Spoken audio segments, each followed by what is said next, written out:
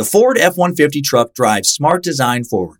The standard 12-inch productivity screen helps you get what you need done too. And the available Pro Access tailgate improves access to bed and cargo and utilization of the bed, including when towing a trailer. Together with a wider bumper step, it's easier to access the bed and load in tight spaces. And available Pro Power onboard serves as a mobile power source, providing up to 7.2 kilowatts of power to charge a bed full of electric dirt bikes or run an entire job site worth of tools. I'm still driving my 2016 F-150 truck and 90,000 miles in. As long as I keep it clean, it honestly still looks brand new. I've taken it down snow-covered Forest Service roads, taken it out camping, put a ton of miles on it on the freeway, had 5 adults in the cabin for long trips, and it's been great everywhere. Super dependable. I still love the way it looks, nice and rugged design, but with a super comfortable interior.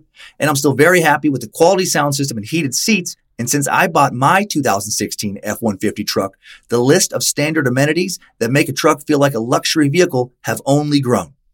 Tough this smart can only be called F-150. Find your local Ford dealer at Ford.com. Pro Access tailgate available starting spring 2024. See owner's manual for important operating instructions. Pulling up to Mickey D's just for drinks? Oh yeah, that's me. Nothing extra, just perfection and a straw. Coming in hot for the coldest cups on the block. Because there are drinks. Then there are drinks from McDonald's. Mix things up with any size lemonade or sweet tea for $1.49. Perfect with our classic fries. Price and participation may vary. Cannot be combined with any other offer. Ba-da-ba-ba-ba. Alexander Solenik, a.k.a. Alexander the Great, a.k.a. Sasha the Macedonian, a.k.a. the Super Killer, was a legendary and mysterious Russian hitman in the 1980s and 90s who carried out contract killings primarily for the Orakovskaya Russian mafia group. His targets were generally the leaders of other criminal organizations, the hardest men to kill, men other contract killers had tried and failed to kill. Solenik is believed to have fulfilled at least 43 murder contracts, including the assassinations of roughly 30 high-level mob bosses, in addition to killing numerous other people. He also escaped from prisons and from courtrooms multiple times and apparently even fought 12 dudes at once in prison and one during one of his brief periods behind bars. This dude was deadly with his hands, a black belt in multiple martial arts, deadlier with a gun, trained by the Russian military to be an expert marksman. He was feared by other gangsters and authorities alike. Even the newspapers were in awe of Solenik's abilities. A reporter once wrote, Solenik could be called one of the best known and most ruthless contract killers. His nearly supernatural ability to disappear and emerge again might easily be compared to that of international terrorist Carlos the Jackal. We've done a lot of Russian-themed time sucks since this ride began, and this is a great addition to a catalog that now includes sucks on the KGB, Andrei Chikatilo, Baba Yaga, Joseph Stalin, Mikhail Popkov, the Russian sleep experiment, Alexander Pichushkin, the Dyatlov Pass incident, and Rasputin. And this is the second hitman we've sucked after Richard the Iceman Kuklinski. And it's a very entertaining tale, so get ready to learn more about Russia and a lot about a man who was very hard to research. The life of Alexander Solenik, shrouded in so much mystery, on another true crime Russian edition of Time Suck. This is Michael McDonald, and you're listening to Time Suck. You're listening to Time Suck.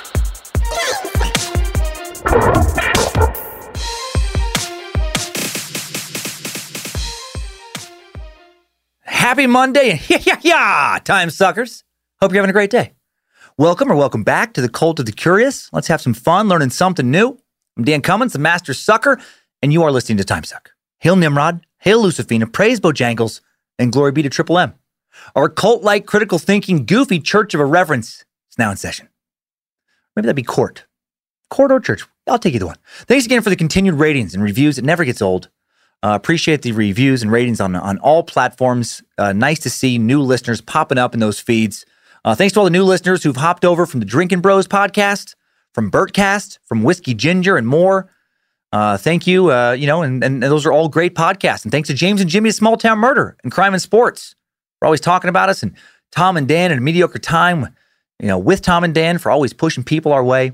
Also, those are great podcasts. And special thanks to awesome comic Chad Daniels over at the Great Middle of Somewhere podcast for saying really nice things recently about Time Suck and about my new stand-up special, Get Out of Here, Devil, available all over the place. Spotify, Amazon, On Demand, all different kinds of places. He and Cy, great comics and podcasters. A lot of great content out there. And also a comic friend of mine, Mo Mandel, has a new show coming out this week on Discovery Channel. Airs May 20th at 10 p.m. It's called Small Town Throwdown. Mo visits towns with bad reputations, gives them a chance to tell their side of the story and improve their reputations. He heads to Lubbock, Texas in the pilot, apparently known as the most boring town in America. Then he heads to Appleton, Wisconsin, known for being the drunkest town in America. And he gives them a chance to show different sides of themselves. And knowing Mo, it'll be brutal and funny. Love Mo, so check that out. My tour, Toxic Thought States, those are still being rescheduled. Hoping to pick back up in August. Who knows? Some clubs are opening up in places now. Some are already opened up. It's all very tentative, all very maybe tenuous. Better word. The clubs that are opened up in a few places opened with limited capacity, but they may shut down again. Promoting shows that may just get canceled again is not something I'm real interested in. Something I'm trying to avoid. So when I have something that feels firm, I'll let you know. So hopefully August. Thanks for sending in messages asking about that. And thank you again to the Space Lizards who support us on Patreon, allow us to donate. Donated $5,400 this month. $5,400 to the PenFed Foundation. And thanks Space Lizards for being cool with Thursday's episode. Coming out a few minutes late. A little tech glitch happens sometimes. PenFed, the first national veteran service organization to launch its COVID-19 relief program for emergency financial assistance back in March. The mission of the PenFed Foundation for Military Heroes is to empower military service members, veterans, and their communities with the skills and resources to realize financial stability and opportunity. And they help veterans do all kinds of stuff, like go back to school, buy homes, pay their bills. You can go to penfedfoundation.org to find out more. Link in the episode description. And last announcement, new t-shirt in the store. Check out Digital Dreams at badmagicmerch.com, where there's so much cool shit. And it's always changing. It's always changing every week. Several new designs in there all the time. Okay. And now it's story time. Now let us head back to Mother Russia. Yip yah, comrade. Let us raise glass to Nimrod.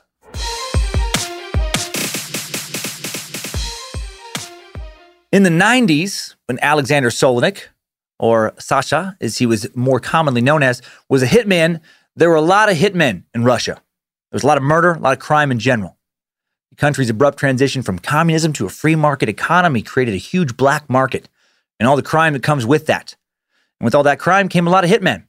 The Russian verb zakazait means to order. It can be used to order a pizza or a plane ticket or some beet soup or maybe a series of wooden dolls where one fits inside another and as they grow smaller and smaller. And you can order a lot of things, including death. It can be used to put out an order or a hit out on somebody, to order someone's untimely demise, to have them killed by a hired hitman. If Russian media accounts are to be believed, a hitman can be hired to kill someone for as little as $100 in some cases, or several $100,000, possibly up to around 7 figures for a target much more difficult to kill. The discount hitman. That sounds like an especially scary and questionable hire to get that first guy, right? You can pay $300,000, through untraceable cryptocurrency for some dude named Sergey, man who spent 10 years in Russian special forces, who fought in several military clashes and worked in covert ops, who elite sniper with black belts in multiple martial arts disciplines, an expert in using anthrax or ricin, other toxins and poisons, and expert in disguising his appearance to take down like a high-ranking politician or businessman or underworld figure, a professional of sorts, very unlikely to rat on you if you get caught. Or you can lock up Jerry for 100 rubles or so. You could get someone who spent 10 years in Russian prisons where his face was covered in cheap tattoos, marking him as a guy named Vladimir's property. Jerry has a decent sucker punch. He's okay at not cutting himself and working with a knife. Jerry specializes in taking out people addicted to meth or opioids or homeless alcoholics. And Jerry would rat you out in a heartbeat if caught for a pack of smokes or the possibility of a reduced sentence. Do you want Ivan taken out? The old man with dirty beard and the limp who sleep behind the Ming Dynasty Chinese buffet in Kazakhstan. Ivan with no teeth to talk to pigeon. Ivan who poop on street and bark at school kids? Yes, I am right man for job. Jerry can make happen for 100 ruble. I stab Ivan no less than 10 times when he pass out drunk. That is Jerry guarantee. A good hitman. To really understand the rise of hitmen in Russia, we need to first look at the fall of the Soviet Union. A wave of contract killings washed throughout Russia in the 1990s, sweeping away new bankers and businessmen. because of all the money there was to be made and relative lawlessness left in the power vacuum created by the fall of the USSR, the Union of Socialist Soviet Republics. On Christmas Day, December 25th, 1991, the Soviet flag flew over the Kremlin in Moscow for the last time. Representatives from Soviet republics, Ukraine, Georgia, Belarus, Armenia, Azerbaijan, Kazakhstan, Kyrgyzstan, Moldova, Turkmenistan, Tajikistan, Uzbekistan had already announced that they would no longer be part of the Soviet Union. The Baltic republics of Latvia, Lithuania, and Estonia, I like those places better because they're easier for me to say, they'd already declared independence from the USSR. Things had fallen apart quickly. And we have Gorbachev to thank for that. Mikhail Gorbachev, last leader of the Soviet Union, was the architect of the USSR's demise. That guy with the birthmark on top of his head that I thought was the hammer and sickle, symbols from the Soviet Union's flag for a while as a kid. Like I literally thought he had Soviet symbols tattooed onto his head to show how committed he was to Russia. I thought a lot of weird shit as a kid.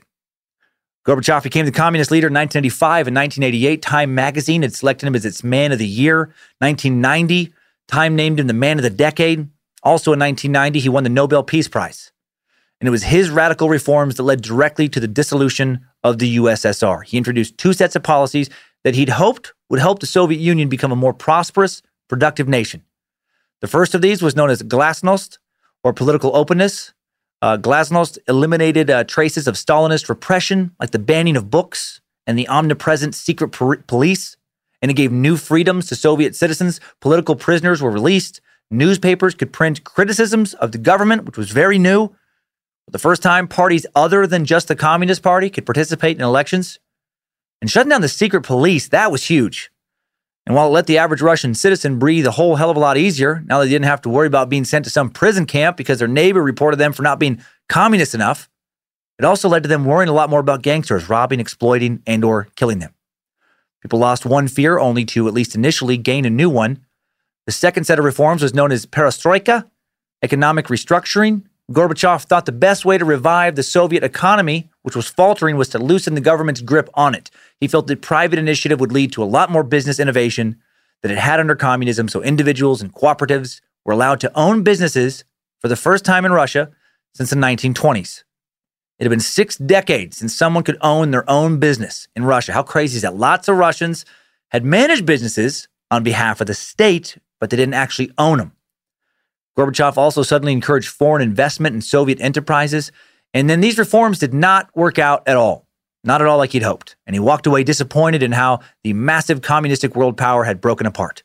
In his farewell address, he said, "The old system collapsed before the new one had time to begin working." Rationing shortages and long lines for scarce goods seemed to be the only results the average Russian citizen initially saw as a result of Gorbachev's policies in the late 80s, when Russia's economy was in the toilet, and he actually was hated by a lot of Russians who felt that life was now much worse than it was when they lived under the iron thumb of communism. And Bojangles just punched a hole in the Suck Dungeon wall. Great. I forgot how riled up our one-eyed, three-legged pit bull good boy mascot of the Suck gets when I talk about communism. Sometimes I forget that Bojangles used to run missions for the CIA against communist forces. Easy, Bojangles, easy. I'm talking about communism ending in this tale. It's a good thing. Anyway, Russians had been told to do business, or what to do business-wise, for roughly 60 years. Mother Russia had held their hands, and now they were asked to lead themselves without a proper educational transitional period to learn how to do so. And things got a little chaotic. Boris Yeltsin took over as the new president of Russia after Gorbachev, and he'd lead Russia from 1991 to 1999, the entirety of the decade that became known as the Wild 90s of Russia. Yeltsin was then succeeded by Vladimir Putin, who leads Russia today in what is technically a democracy, even though many see Putin essentially as a dictator. He's led Russia for over 20 years now after winning, quote unquote, his 4th 6-year term as president, and he'll likely continue to lead for life. Putin's a subject for another day. We should definitely suck him at some point. Back to Boris in the Wild 90s now. Yeltsin was given the nearly impossible task of quickly transitioning Russia from a communist nation under state control to a representative democracy under private control. And he'd be heavily criticized for economic mismanagement, massive amounts of corruption occurring under his watch, the rise of Russian oligarchs, incredibly wealthy and crooked Russian business leaders who would end up essentially ruling the nation. Let's talk about these oligarchs for a second. The white-collar gangsters of the Wild 90s. There was all kinds of different types of crime. This is interesting. In late 1992, Yeltsin launched a program of free vouchers as a way to give Russia's mass privatization a jumpstart.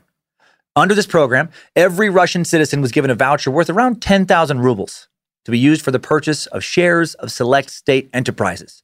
And these vouchers quickly ended up in the hands of just a few investors who, had cash, and they wanted those vouchers, right? They bought them from people who just needed food in their bellies, who had bills to pay. The vouchers were bought for pennies on the dollar from the poor by the people who had the money. And then in 1995, Yeltsin offered stock shares in some of Russia's most valuable state enterprises in exchange for bank loans. The government was essentially selling its assets to raise operating capital. It was in bad shape. And this sale put tons of valuable state assets into the hands of the same people who had bought the vouchers, a small group of tycoons of finance, industry, energy, telecommunications, and the media. By mid-96, a small group of businessmen, these oligarchs, had gobbled up the stock shares and the vouchers, and they controlled most of Russia. Because who initially had cash to take over Russians' businesses and services? Who could buy all the vouchers and stocks? Well, a combination of foreign investors and former communists who've been, making black market money. One of the most famous of these oligarchs is Mikhail Khodorkovsky. Mikhail had graduated with a degree in chemical engineering from the Dmitry Mendeleev University of Chemical Technology of Russia in 1986.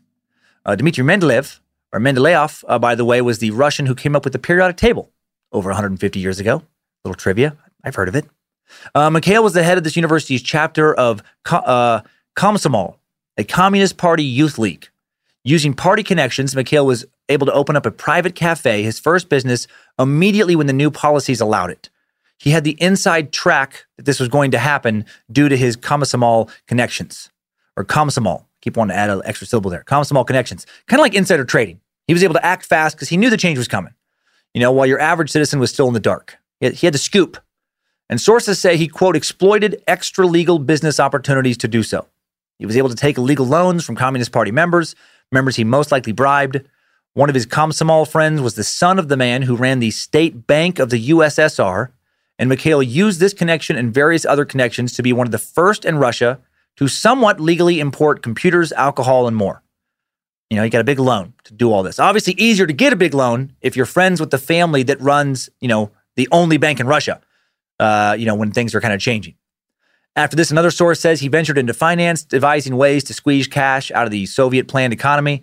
He worked the system. He knew how to take advantage of the chaos. Mikhail and his partners obtained a banking license soon after things changed, supposedly from money that he made, selling secondhand computers and most likely money made from a lot of other illicit dealings. And he opened up Bank Menatep in 1989. And this was one of Russia's first privately owned banks. Menatep expanded quickly. Of course it does. It's one of the first banks, and people, need banks. And it uses most of the deposits it receives to further finance Khodorkovsky's import-export operations, which is fucking genius. The best way to get loans is to own the bank that's giving you the loans. And that's exactly what he did. He just took out loans, or just gave out loans, whichever way you want to look at it, to himself. Got loans from himself. I picture a young Mikhail applying for a loan at his own bank and just like continually moving back and forth from a seat in front of, a bank president desk to a seat behind it. Just walking into a little office. A good day, Mr. Khodorkovsky. What can I do for you?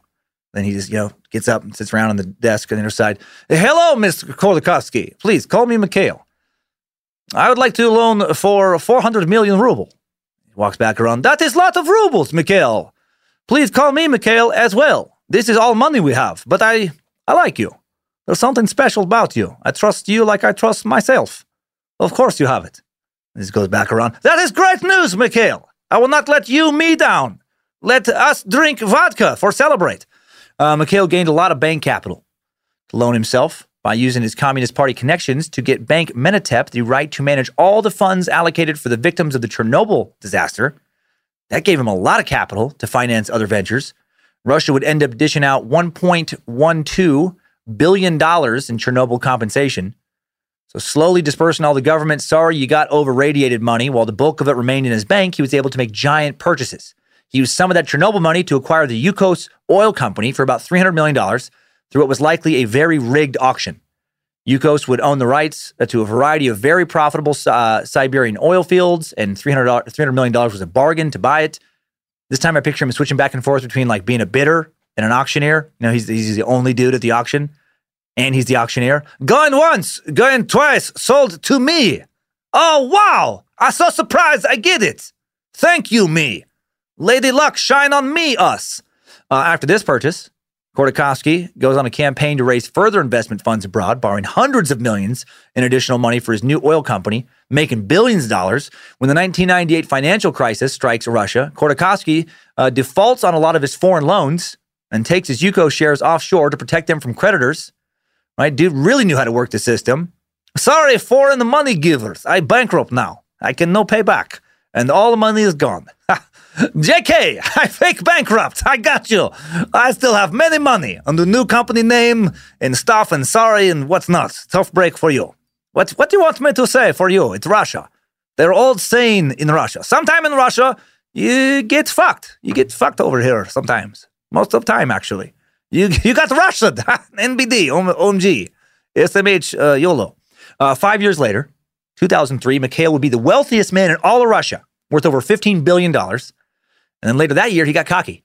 He started to think that all that money gave him the right to do shit like openly criticize Putin, accusing him and other high-ranking Russian politicians of taking millions in bribes. And that didn't work out very well for him. He was suddenly, conveniently, charged with various counts of fraud and quickly sent to prison. New Russia was a lot like old Russia in some ways. Oh man, I in prison now. Yes, sometime in Russia you do fucking, sometime you get fucked. Most time you get fucked. I get Russia to myself. FML, NBD, TFO. Khodorkovsky got out in 2013, left Russia for a few years, and he's fine, by the way. If you're worried about him, he's fine. Thanks to stashing a lot of his money abroad in different accounts in different countries under what I assume was different names, he'd walk away with a net worth of around $250 million after all that. So he's not exactly living on beet soup and stale bread. And Mikhail Khodorkovsky, just one of many, somewhat like him, one of these, people intelligent, ambitious, shall we say, morally flexible Russians, meat sacks with the right connections in the right place at the right time. And they swept in and privatized previously state-owned enterprises in the wild 90s, getting them at auctions, other sales for pennies on the dollar, making vast fortunes. I mean, that's pretty crazy if think about if our country just owned all the businesses were owned by the state, and all of a sudden the state just was auctioning everything off. Like just, you want all of computer? It's all for auction now. You get computer sector. Just like that rough equivalent. Like if Amazon, is owned by the state and Best Buy and Microsoft and Apple and on, and Ford and all these different companies were actually owned by the state. And then suddenly, there was this huge fucking fire sale. And if you could raise the capital, you got to get, a giant corporation for pennies on the dollar. Other Russians, largely operating in the shadows, made fortunes in a variety of other generally illegal ways, while a handful of white-collar criminals were making these vast fortunes. A handful of gang bosses were building huge criminal networks, making fortunes of their own on everything from smuggling in meat and vegetables, other basic goods, without paying, like import taxes and stuff, selling them in underground markets, to selling heroin, assault rifles, and lots of other illegal stuff. Just like the oligarchs bribed the new government to look the other way and give them special favors, so did the gangsters. The Russian government, especially corrupt in the 90s, you could bribe just about anyone if you had enough money, and if they wouldn't accept that bribe, in a lot of cases, you could kill them. And the next guy would take the bribe. And that being said, there were many police officers and politicians who were honorable and not corrupt, just not as many as there needed to be to have any kind of stability in the government. A lot of Russian gangsters made money in the 90s selling illegal arms. I can't tell you how many action movies or TV series I've watched, where someone's talking about buying black market Russian guns, and turns out that reference is not Hollywood nonsense. Very much based in fact. Where did all these Russian guns come from? Well, Gorbachev, again a little bit. Gorbachev not interested in the Cold War during his tenure as leader in the USSR, as the 80s were winding down. He'd pulled troops by the tens of thousands out of Eastern Europe. He'd pulled over 100,000 troops out of Afghanistan alone, and he didn't place these troops necessarily anywhere else. He cut the military by 15-20%. Suddenly, there were a lot of weapons that weren't being used, and then during the big communist to capitalist transition in the 90s, a lot of these weapons magically disappeared and ended up on the black market. Also, Russia and former Soviet bloc countries had their own military-industrial complex just before the fall, or complexes, I guess, all these different little bloc countries. There were a number of weapons manufacturers in communist Russia and other former USSR nations who suddenly didn't have the Russian government or the Soviet government to buy up all these weapons. that they were making, and many of these manufacturers could now also sell their weapons in ways they couldn't before. Big Brother wasn't looking over their shoulder anymore. They could sell them on the free market. They could sell them on the black market. A lot of them quickly figured out that they suddenly could make a lot of money, selling these weapons to anybody who would want to buy them. There were men like former KGB operative Victor Bout, a.k.a. the Merchant of Death, who sold Soviet military-grade weapons all over the world in huge quantities, arming a coup attempt here, a civil war there, a resistance struggle over there, etc. In 2000, the United Nations report stated, Bulgarian arms manufacturing companies had exported large quantities of different types of weapons between 1996 and 1998 on the basis of forged end user certificates from Togo, and that the company Airses, owned by Victor Bout, was the main transporter of these weapons from Bulgaria. So in this case, these weapons were sold to rebels in West Africa, engaged in a variety of coup attempts and other skirmishes. In addition to weapons, the drug trade and prostitution and sex trafficking trade flourished in 1990s Russia. I first heard the term mail order bride in regards to Russia in the 90s, when many Russian women, desperate to escape lives of prostitution or just plain old poverty in the hard economic times in the wake of communism's collapse, would marry just about any dude in America with a decent job to have a shot at a better life. Check out this quote from a 2008 GQ article called From Russia with Prenup that speaks to this phenomenon. This is speaking to the end of it, but referencing it in the past. It says, it used to be that almost any dentist or electrical engineer from Scranton or Peoria could fly into Moscow's Sheremetyevo airport and 72 hours later emerge with a 6'1" supermodel dying to get out of Dodge. Those were the early and mid-90s. In the wake of the 1991 Soviet collapse, when the whole imperium was falling apart and inflation was out of control and the oligarchs were waging war on each other and all the men were drunks or mobsters and everything seemed to be dying.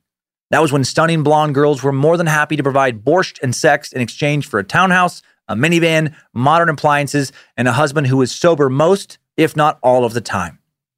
Now, obviously, the author of that article took some creative liberties painting that picture, but it does paint quite a picture, doesn't it? And it wasn't based on nothing. It was based on a whole bunch of truth. Life in Russia in the wild 90s really was wild. When the super killer was the most active, it was chaotic. This environment allowed him to be what he was. And in the chaos, a new murder-related business flourished, contract killings. In the first 4 months of 1994, Russia averaged 84 murders per day in a nation of just over 148 million people. In the U.S. in 1994, there were just under 64 murders a day in a nation of a little over 260 million people. 9 murders for every 100,000 people in the U.S. in 1994. Russia had 32.6 murders for every 100,000 people that year. Their murder rate almost 4 times as high as the murder rate in the U.S. And the U.S. murder rate was way higher then than it is today. And today there's still a lot of murders. In 2018, the last year I could easily find data from, the U.S. had 5 murders for every 100,000 people. In Russia, the rate was almost identical, 4.9 murders per 100,000 people. So for comparison, Russia in 1994 was over 6 times as murdery as either Russia or the U.S. is right now, and due largely to contract killers like Alexander Solenik. That's a lot of fucking murder. So much murder. With our 24-hour news cycle, it might feel like it's never been more murdery than it is today, but that is absolutely not even close to true. And the high rate of murder again in Russia in the 90s largely attributed to these contract killings. Some Russian businessmen remember to this day the risks of doing business in the 90s. You were either killed, kidnapped, and tortured, or you had to worry about the safety of your family and loved ones. Most of these contract killings were paid for by the Russian mafia, various organized crime gangs that flourished in the 90s. One businessman, Valery Loktinov, recently recalled, in the 90s, everything turned upside down. The country had become divided into 2 camps, the hunters and the prey. Businessmen were the prey and gangsters were the hunters. Because the law didn't work, it was the criminal leaders who were the main source of power. People came to them willingly, seeking help, and so did businessmen to seek protection. If you secured protection from a good gang, then you didn't have to worry much. Ha! Sounds like so much fun, doesn't it? Oh, Russia, what a place to live. Yay! And I'm sure it's fun for a lot of people now, but man, a lot of Russia is gorgeous, but Jesus Christ, doesn't sound like it was super fun for a lot of people in the 90s. And this was when things were, getting better out of communism in some ways. And it was still like just a fucking shit show. In the wild 90s, Russia verged at times on the edge of anarchy and collapse. Laws in many places were almost meaningless. Might made right. Wealth walked hand in hand with death. A free-for-all market, an explosion of a free-for-all. Let me restart that sentence. A free-for-all market, an explosion of professional gangsters, a massive rise in low-level thugs, a surge of martial arts gyms, massive uncontrolled black markets, and so many scams were the main contributors to the criminal chaos of 90s Russia. Let's talk about each of these 6 components for a moment here before we talk a little bit more about Russian gangs, and then we go into the life of Alexander Solenik. I love these contextual details. Learning shit! Yeah! Let's start by looking at the free-for-all free market. Starting your own business or owning an enterprise, again, was illegal in the Soviet Union prior to Gorbachev's reforms. But in communist Russia, if you wanted something bad enough and you had the money, you were able to definitely get it. There was a black market, not just for major vices, but for basic goods. Those who tried to sell basic items, brought in from foreign visitors prior to the Iron Curtain's fall were called spivs. They traded in anything, from jeans to vinyl records, beauty products, to US dollars, illegally selling a wide variety of goods that were in short supply behind the Iron Curtain. These merchants were like drug dealers, but instead of selling drugs, they sold shit that you or me would just go pick up at CVS or Walgreens or 7-Eleven or, Target, Barnes & Noble, that kind of place. How odd. I picture some dude in an alley just wearing a trench coat. Oh, you want Boys to Men CD? I can get you CD. You want No Fear t-shirt? I get you that. You want dye-free, Tide laundry detergent, canned dog food, yo-yo, Chia Pet? I can get you Chia Pet. I your guy. With the collapse of the USSR in 1991, spivs no longer had to sell in the shadows. And they became Russia's new class of entrepreneurs, which is hilarious to me, that the only people in Russia with any real capitalistic, business entrepreneurial experience when the transition happened were technically criminals. Russians who were selling shit on the sly were the only Russians who had real experience as business owners. And since these entrepreneurs were already comfortable with breaking the law, many of them didn't mind to continue to break laws in Russia's new era of capitalism, which leads me to talk about the rise of Russian professional gangsters. The 90s saw crime skyrocket as brigades of thugs patronized cafes, outdoor markets, and small businesses of all kinds. Many of Russia's gangs had a hierarchy, that they strictly adhered to. They were often well-connected, often sharing their illegal earnings and with powerful former communists still working in state agencies. The image of a Russian gangster dressed in a black leather jacket remains one of the most enduring symbols of 90s Russia. In early 1993, the Russian Ministry of Internal Affairs reported there were over 5,000 organized crime groups operating in Russia alone, not counting the other, former Soviet bloc nations. These groups were comprised of an estimated 100,000 members, with leadership comprised of around 18,000. And then there were hundreds of thousands of additional people working for these gangs in some kind of limited capacity. More on these gangs, their structure, and operational methods in a moment after we get to these 6 components. These new gangsters running drugs, girls, guns, or whatever, they made a lot of money. They drove fancy cars, ate the finest food, lived in big new homes or penthouses, and they did all of this while Russia's overall economy tanked.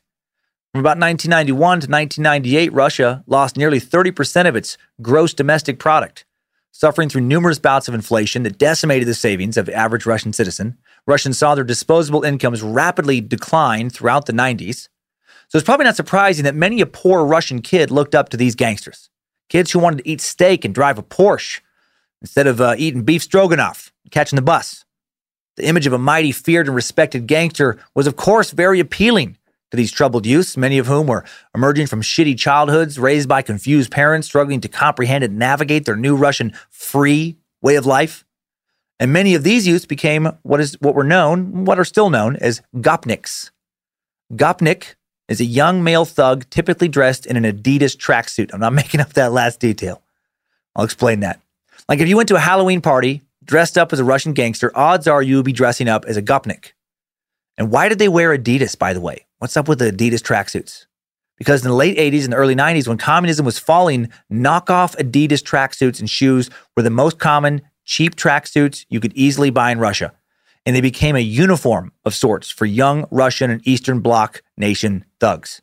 And once that look was established, later gopniks wore Adidas, even if it was cheaper to buy other knockoffs or whatever, because they wanted to look like the OG gopniks. That OG look, while not as popular as it was in the 90s, remains, you could find it in parts of Russia and the other parts of the Eastern Bloc to this day. And I love little odd knowledge nuggets like that. That's where that comes from. Because that's what I think of when I think of like a Halloween costume, like a Russian gangster. Just the wife beater, the tracksuit, the little hat I'm going to talk about in a second, the gold chain. A lot of these Gopniks were living in these giant, sad, concrete, soulless apartment high-rises, other multi-story, low-cost, concrete paneled apartment buildings called Khrushchevkas, or Khrushchevkas.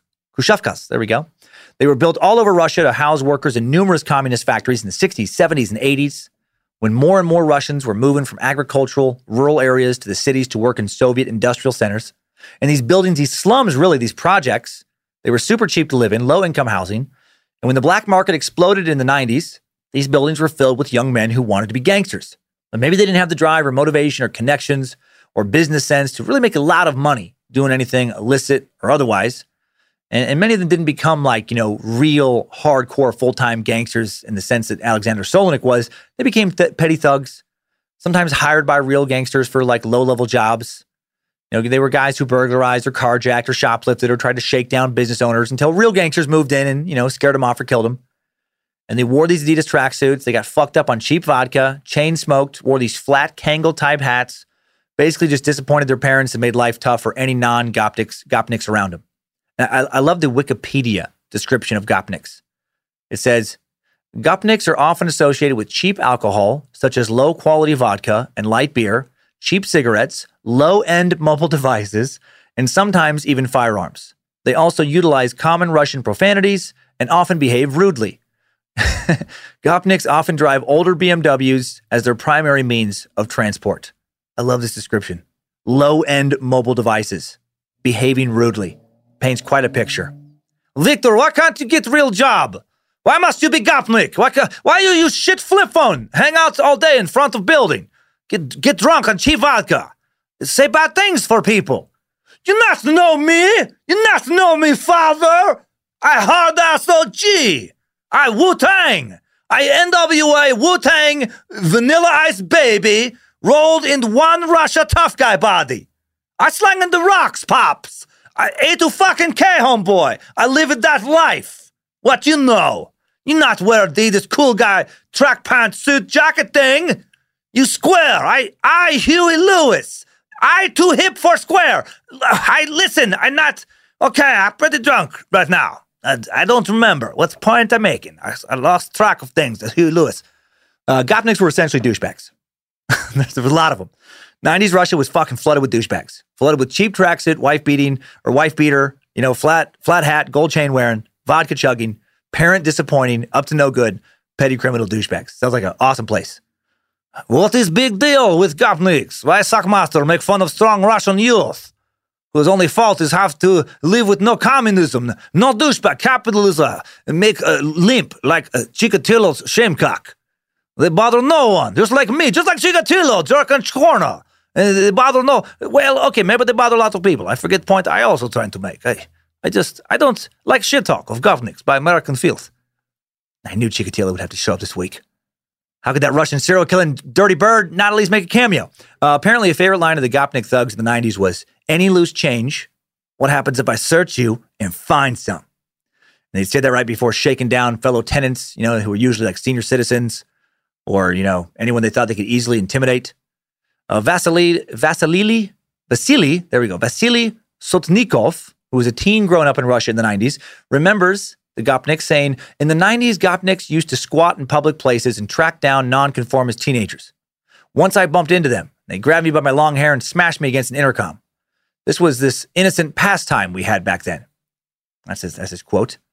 I love when Russia's translated in English. It never just quite is fluid. doesn't work out well in the translation. Now let's talk about randomly Russia's 90s MMA gyms and how they fed into the wild 90s that Solenik would be a part of, how they would lead to many a hitman. Karate gyms seemingly sprung up like mushrooms in every vacant Russian 90s basement. Taekwondo, Thai boxing, also very popular. Sweep the leg, Johnny! Mercious for the weak. Yes, comrade. In many cases, these gyms were less about sports and self-defense, and they were more about providing a place for Gopniks and other local youth to prove to local gangs that they could work as muscle. Gangs often ran these gyms, owned them, and if some young dude showed promise as an ass whooper, he was recruited and given some violent assignments. And if he was real good at beating down other Russians, He could end up working as a contract killer, as a hitman. All right, now let's go over Russia's 90s massive black markets. Not the black market, not the concept of underground commerce in general. I'm talking about actual markets where you go to buy a wide variety of illegal goods. When authorities finally closed the legendary Cherkiyevsky market in 2009, a stadium-sized market in Moscow, picture a huge market employing over 100,000 people at its height, they discovered underground workrooms and flop houses. An underground city existed beneath the market. It's pretty wild. I watched some news footage of reporters exploring it. No one really knows how much illegal and unaccounted goods and trafficked people spread through this market into and out of Russia since it opened sometime around 1990, but experts estimated that Russia's state budget was losing billions of US dollars annually to this and other similar markets. Needless to say, this place was a criminal hotbed in 90s Moscow when gangsters protected traders and controlled the massive flow of illegal goods into and out of the capital. Anita Lebedeva, who was a kid in Moscow in the 1990s, remembers her visits to the market where she saw hundreds of aisles filled with goods, most of which were sold on a questionably legal basis. She said, every time I came to Cherkiyevsky market, I saw kilometers of clothes, shoes, lingerie, mixed with lines trading in food, mostly kebabs, which were exotic in Moscow at the time. Customers had no chance to try clothes on gracefully. In winter, we tried on boots standing on a piece of cardboard.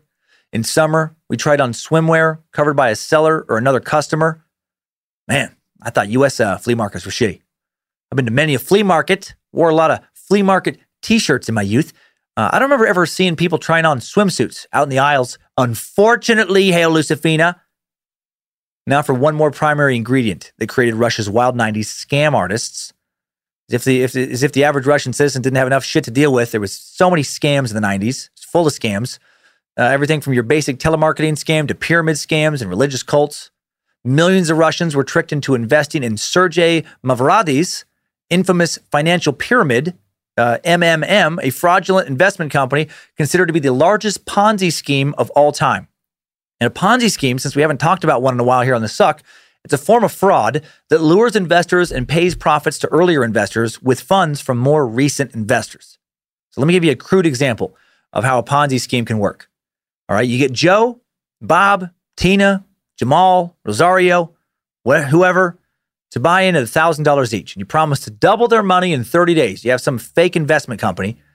And you're going to double their money in 30 days under the guise of being a shrewd investor, having a special talent for making a killing in real estate speculation, the stock market, whatever, doesn't matter. Any kind of investment. During those 30 days, you hope to get a whole bunch more of other people, Doug, Pedro, Chang, Jimmy Dean, whoever, to also give you $1,000 to keep the math simple. And then when the first 30-day period is up, let's say Tina wants her $2,000 that you promised, right? You're going to double her $1,000. Well, you give that to her. You give her $2,000, and she thinks that $2,000 came from incredible investing on your part, but it didn't. Because you're not investing shit. You gave her Chang's $1,000 plus Doug's $1,000, and you hope that Tina tells a lot of her friends how amazing you are. And then they all give you $1,000 each. And then Tina maybe gives you more money because she knows it works. And it just keeps going on like that in some fashion. And if the government doesn't intervene first, a Ponzi scheme generally, usually collapses when more people are asking for their big returns than the con artists running the scam have stashed away or are, continuing to take in or willing to dish back out. Right? And this is a very simplistic version I just laid out. I mean, the Ponzi collector could invest your money, but they're not investing it in what they're telling you it's being invested in, at the very least. Otherwise, if they lost your money, it wouldn't be because they were a con artist, it would just be because they were a legal, shitty investor. Well, with the help of an aggressive TV commercial and infomercial ad campaign that ran in 1994, Sergei Mavrody's particular MMM Ponzi scheme wiped out the life savings, this is crazy to me, of an estimated 5 to 10 million Russians in 1994. This one motherfucker wiped out 5 to 10 million people's savings accounts. And I want you guys to hear, you meat sacks, to hear two of the commercials for this scheme. There was a ton of them made. They're so awesomely 90s Russian. Thank you, YouTube, for providing this and for providing an English caption service so I can understand and translate. So here we go. Here's two really quick of these MMM investing little commercials. Так, это сапоги. О, новая шуба. And it would probably help if I remembered to turn the captions are. It says, these are the new boots. Well, would you look at that? A new fur coat. Here's Rita and Lenya. Рита Головкова. Lady sitting in a chair. Now there's a guy with a graph. Now I finally know what we're going to do with our money. We're going to invest all of it in MMM shares. And there's this guy just pointed this graph of just showing like your money ramping up. You're going to buy, they're going to invest it in boots and a coat and all this other stuff. And then he says, it already gave us a chance to buy the boots, the fur coats. Oh, this is the person making the money. In May, we'll buy some new furniture. In June, a new car. Oh, everything is going right up, straight to the top. This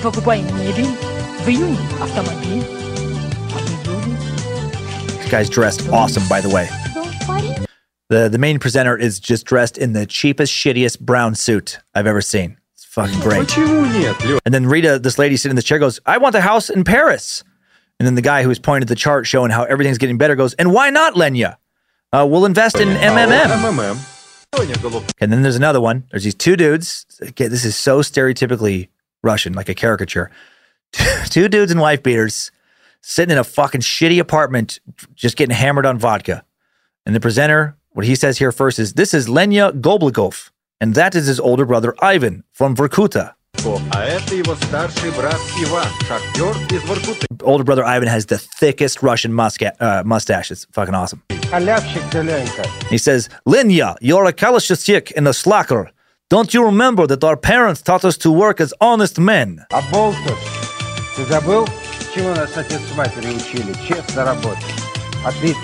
he says, and here you are running around buying some fancy shares. You're a kolyevshik, which roughly translates to freeloader.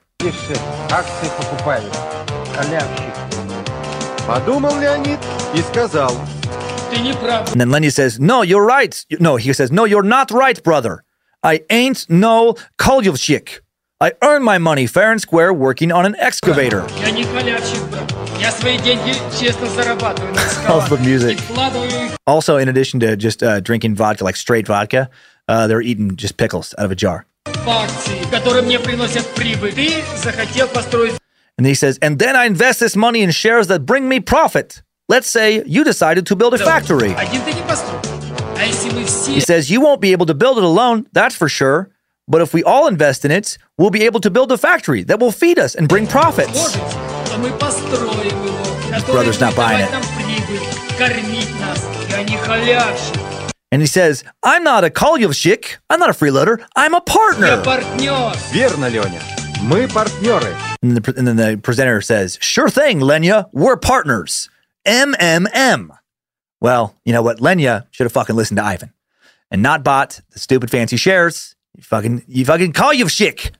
The MMM, each M representing the first letter and the last name of all three original scheme creators, Mavradi being one of them. He had two lesser partners. When it was launched in February 1994, it promised annual returns of up to 3,000%, making me think immediately of that famous saying, if it sounds too good to be true, it probably is. And also, a fool and his money are soon parted. If someone tells you that they can give you for sure an annual return of around $3,000, go ahead and kick them in their dick or vagina as hard as you can. They for sure deserve it. They're definitely hustling you. 7-10% is a phenomenal annual return, right? That's a realistic return rate in a decent economy. 3,000%, get the fuck out of here. At its peak, MMM was taking in millions of dollars a day from its sale of fake-ass shares.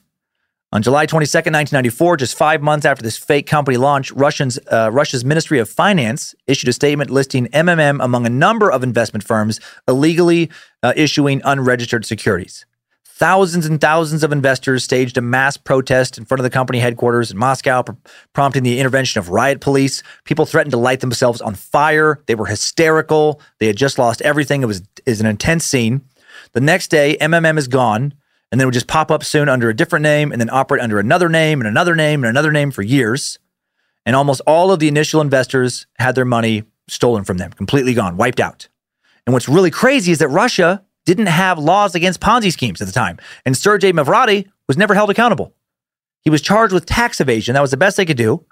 And then he said that the government took everyone's money, not him. And if he could stay out of jail, he could get everyone's money back. And then he ran a campaign to be elected to Russia's State Duma, the lower house of the Federal Assembly of Russia, kind of like being a Congress member in the U.S., and he fucking won. They believed him, and he won, and being a member of the State Duma made it illegal for the government to prosecute him for tax evasion. So he was never charged with that. And then, of course, he never got anybody their money. He was finally arrested again for more fraud in 2003, served 4 years in prison. After getting out, he ran the same scam, the same MMM Ponzi scheme scam in India and China and a variety of other developing African and Asian nations, promising shit, like his fucking crazy returns, 30% and more returns, robbed a whole bunch more people, got away with it all over again, finally died of heart problems in 2018. To me, a man like Sergei Mavrade, every bit as bad as a serial killer like Andrei Chikatilo, if not worse. He may not be cutting up anybody, but he is, pushing a lot of people to commit suicide after knowingly murdering the financial futures of them and their families. Surprisingly, none of his MMM Ponzi schemes had anything to do with the real Triple M, Michael motherfucking McDonald. What a fool believes he sees. No wise man has power. Boom, boom, boom, to reason away. Almost sounds like Triple M was singing that song about Ponzi schemes. There were a lot of other schemes floating around Russia in the wild 90s. So now we have a better feel for what kind of criminal activity was going on in Russia, just in general in the 90s. And now that we do, let's take a deeper look into organized crime in Russia before jumping into the life of super killer Alexander Solenik, because he did all of his hits, of course, as a hitman for organized crime members. Organized crime was the life he lived in, or he was involved in.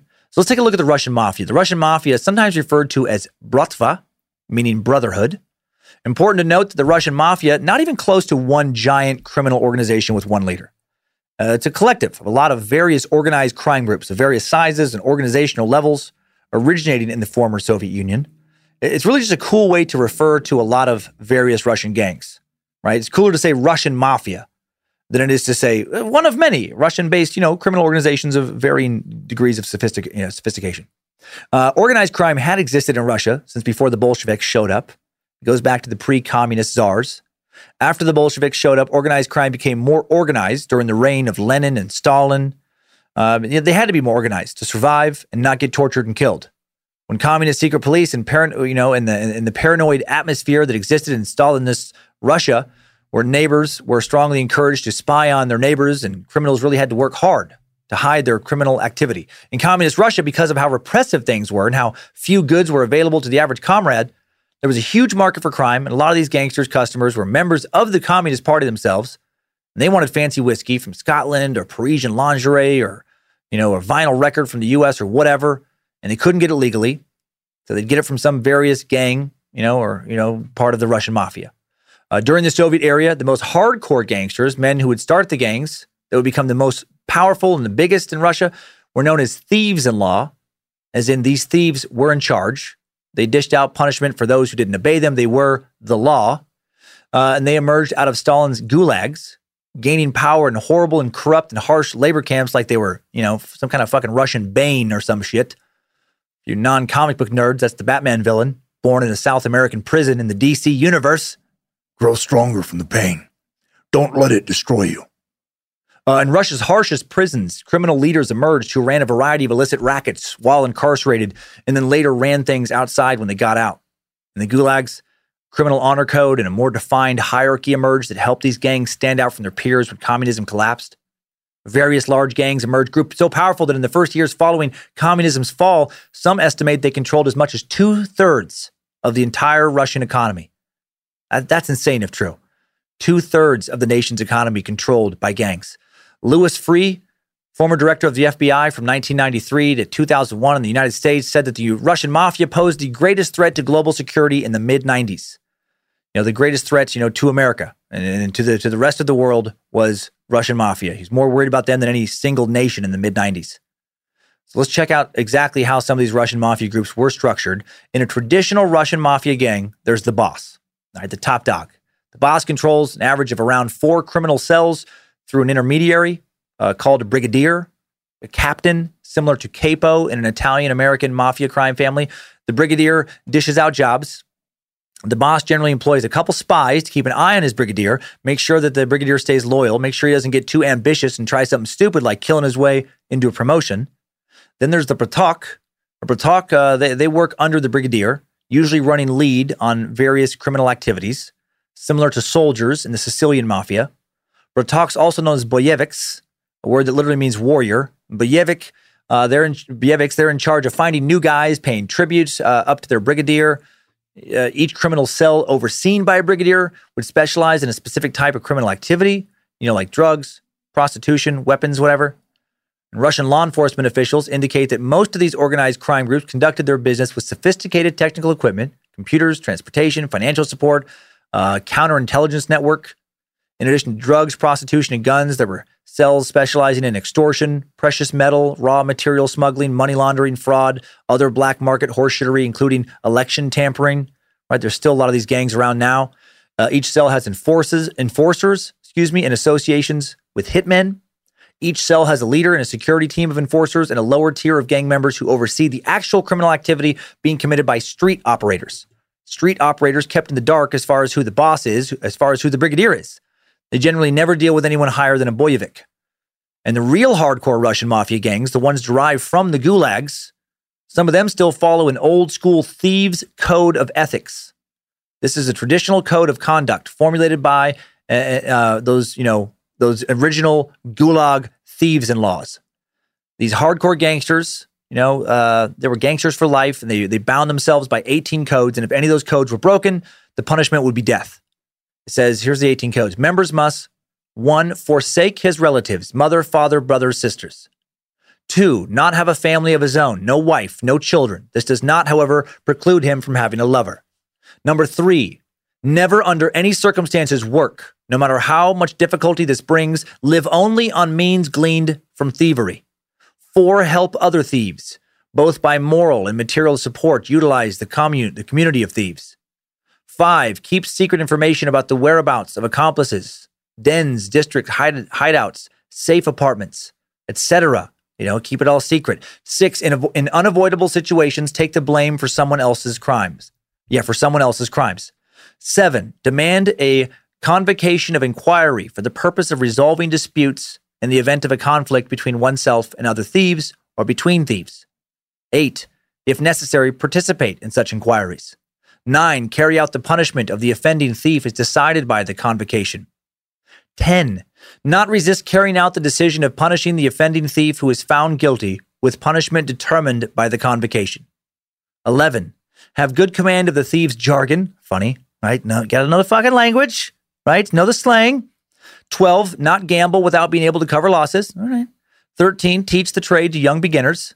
14, have, if possible, informants from the rank and file of thieves. 15, not lose your reasoning ability when using alcohol. 16, have nothing to do with authorities. Never participate in public activities or join any community organizations, right? Keep a low profile. 17, never take weapons from the hands of authorities. Never serve in the military. 18, make good on promises given to other thieves. All right, so that's the code there. Now, to be clear, most Russian gang members don't follow it. But there are some that do. And there were more that did in the 90s. Hardcore motherfuckers in and out of the gulags and subsequent labor camps and maximum security prisons that followed, these rules. Men who resigned themselves to never have families, never lead a straight life. Like a priest committed to the church, these guys gave their lives to the gang till death. These are the guys, you probably, you've seen like covered in Russian prison tattoos. If you've seen those images online, we'll talk about those tattoos in a moment. Many of these guys ran the biggest Russian gangs. These were the most hardcore, scary Russian gangsters. Some of these Russian gangs made their way to the U.S. and elsewhere outside of Russia, a lot of them in the 90s. According to intelligence reports, members of some criminal groups in Russia were often sent in the 90s to reinforce and consolidate links between groups in Russia and the U.S. Russian organized crime figures also sent to the U.S. to perform services such as gangland murders or extortion. There was one guy, Vyacheslav Ivankov, a Russian organized crime leader, traveled to the U.S. to organize Russian mafia groups and link them to groups still in Russia. A thief-in-law, and he was arrested in Brooklyn, New York, June 8th, 1995, for trying to extort $3.5 million from a Wall Street investment firm. He was deported back to Russia in 2004 to face a couple murder charges for killing 2 Turkish men in broad daylight in a Moscow restaurant in 92. Wild 90s. walking into restaurants and shooting motherfuckers in their faces. At his trial, eyewitnesses who were at the restaurant, including a police officer who was at the restaurant when he killed a couple people, suddenly couldn't remember ever seeing him. And he was walked away a free man. It's weird. These gangsters terrified people, and they paid the people they didn't scare. And then in 2009, a sniper took Ivankov out as he left another Moscow restaurant when he was 69 years old, almost 70, and he died a gangster's death.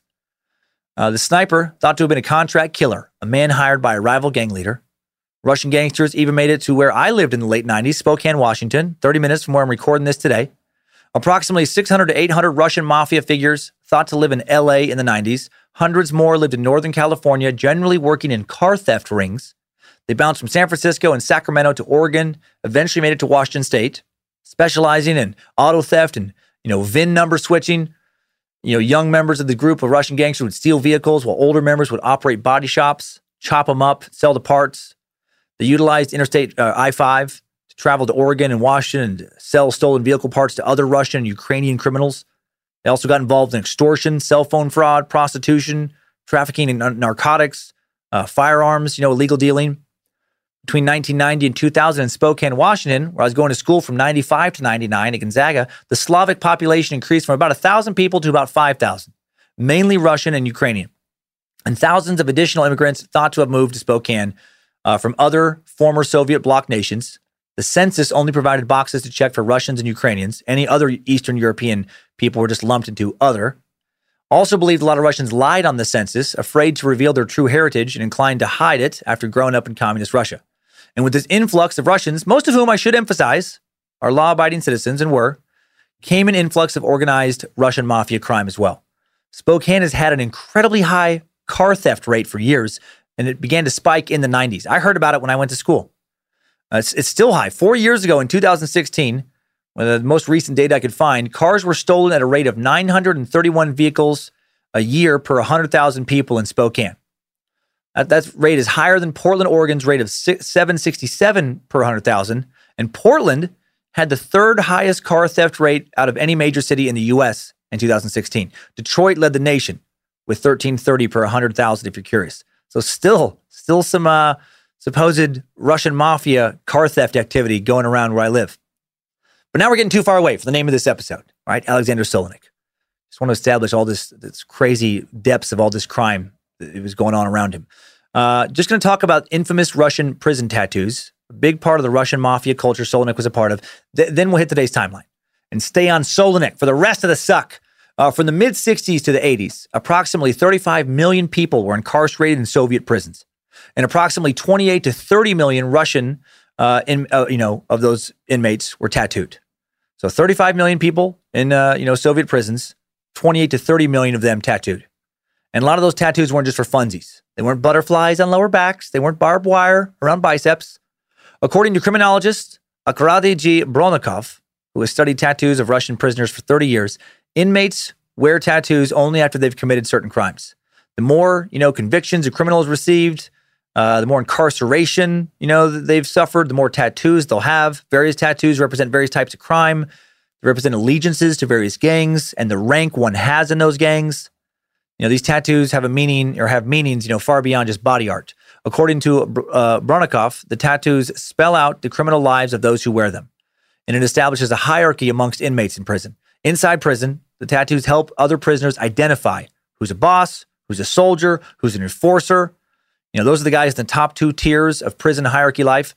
Then there are the prisoners who may be hard men but aren't gangsters. They make up the third tier. And then there's the lowest tier is these outcasts, men who are basically slaves to the top two tiers of men. And you can tell who's in what tier by what kind of tattoos they have. The more you know about these tattoos, the more quickly you're able to identify who's doing what, who you shouldn't fuck with. Prisoners trying to bump up a level by faking it, by giving themselves some fake bad boy tattoos, often severely punished by fellow inmates. Either given a crude cover-up tattoo, otherwise maimed, or oftentimes killed.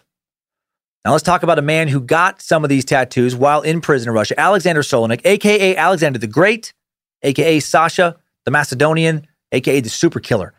A man who's probably Russia's most infamous hitman, credited with almost superhuman abilities, marksmanship, reckless fearlessness, incredible luck, a man whose exploits inspired 2 Russian films, 9 Russian TV series, 3 books, several Russian documentaries, the man who stood out perhaps more than any other person in Russia's wild 90s for being a feared criminal. Essentially, if you're familiar with the film franchise John Wick, if you've seen any John Wick movies, this dude was like a real-life John Wick. So much so that I have to think that John Wick was based, like that character, the initial comic character, based somewhat after Alexander Solenic or the legends around Solenic. John Wick, a contract killer, feared and respected by other contract killers, a man shrouded in myth. So let's get to know everything we can about this real John Wick in today's Time Suck timeline. Right after a quick word from the sponsors that help us bring the show to you every week. Thank you again for using our discount codes and our landing pages, our URLs, when you take advantage of these offers. This show is sponsored by BetterHelp. If you suddenly had an extra hour show up in your day every day, what would you do with it? Work out, sleep, read a book, play Fortnite, call your mom, take judo lessons, finally watch all the episodes of Shameless? A lot of us spend a lot of our time wishing we had more time. But why? Time for what? If time was unlimited, how would you use it? The bad news is that you're not going to get that 25th hour. But what you can probably do is reprioritize where you spend some of your time. Therapy can help you find what matters to you so you can do more of it with your time. This year, my health is more important to me than cranking out another stand-up special as fast as possible. So I canceled a tour, sacrificed that income, and decided to spend a lot of the time I just got back working out more, resting more, relaxing more, and enjoying time with family, friends, and just myself. And I'm so glad I did. I feel better than I have in a long time. And my BetterHelp therapist, Debbie, was very helpful in getting me to make the decision to pull back. Thank you, Debbie. If you're thinking of starting therapy, give BetterHelp a try. It's entirely online, designed to be convenient, flexible, and suited to your schedule. Just fill out a brief questionnaire to get matched with a licensed therapist and switch therapists at any time for no additional charge. Learn to make time for what makes you happy with BetterHelp. Visit BetterHelp.com/timesuck today to get 10% off your first month. That's BetterHelp, HELP.com/timesuck. After years of fine print contracts and getting ripped off by overpriced wireless providers, if you've learned anything, it's that there's always a catch. So when you hear that Mint Mobile wireless plans are $15 a month when you purchase a 3-month plan, you're probably thinking, what's the catch? Well, there isn't one. Really. They cut the cost of retail stores and pass those sweet savings directly to you. It's pretty simple. Mint Mobile is here to rescue you with premium wireless plans for just $15 a month and no catch. All plans come with unlimited talk and text, plus high-speed data delivered on the nation's largest 5G network. And you can use your own phone with any Mint Mobile plan and bring your phone number along with all your existing contacts over. And in addition to saving money, like over a 50% price drop from what I was paying before, the network quality, in my experience, is better than it was with my old service provider. To get this new customer offer and your new 3-month unlimited wireless plan for just $15 a month, go to mintmobile.com/timesuck. That's mintmobile.com/timesuck. Cut your wireless bill to $15 a month at mintmobile.com/timesuck. Additional taxes, fees, and restrictions apply. See Mint Mobile for details. Thanks to Rocket Money, I canceled a membership to a gym I used to go to, where I continued to pay a monthly membership for a couple of years after I stopped going. I didn't even recognize the charge. Rocket Money found it, though, and it was canceled. Rocket Money is a personal finance app that finds and cancels your unwanted subscriptions, monitors your spending, and helps lower your bills so that you can grow your savings. Rocket Money will even try to negotiate lower bills for you by up to 20%. All you have to do is submit a picture of your bill, and Rocket Money takes care of the rest. They'll deal with customer service for you. Rocket Money has over 5 million users and has saved a total of $500 million in canceled subscriptions, saving members up to $740 a year when using all of the app's features. Stop wasting money on things you don't use. Cancel your unwanted subscriptions by going to rocketmoney.com/timesuck. That's rocketmoney.com/timesuck. rocketmoney.com/timesuck. 1 in 5 Americans have learn a new language on their bucket list. If that's you, make 2024 the year you finally check it off the list with Babbel. Be a better you in 2024 with Babbel, the science-backed language learning app that actually works. Babbel's quick 10-minute lessons are designed by over 150 language experts to help you start speaking a new language in as little as 3 weeks. Babbel's designed by real people for real conversations. Babbel has over 10 million subscriptions sold. Plus, all of Babbel's 14 language courses are backed by their 20-day money-back guarantee. I've been working on my restaurant skills lately. ¿Cuál es el pescado del día? Excelente. Mi encanto pargo rojo frito. Y me gustaría un poco de jugo de naranja fresco. You may not know what I said, but my waiter in Mexico will, thanks to Babbel. Here's a special limited time deal for listeners. Right now, get 55% off your Babbel subscription, but only for our listeners at babbel.com/timesuck. Get 55% off at babbel.com/timesuck.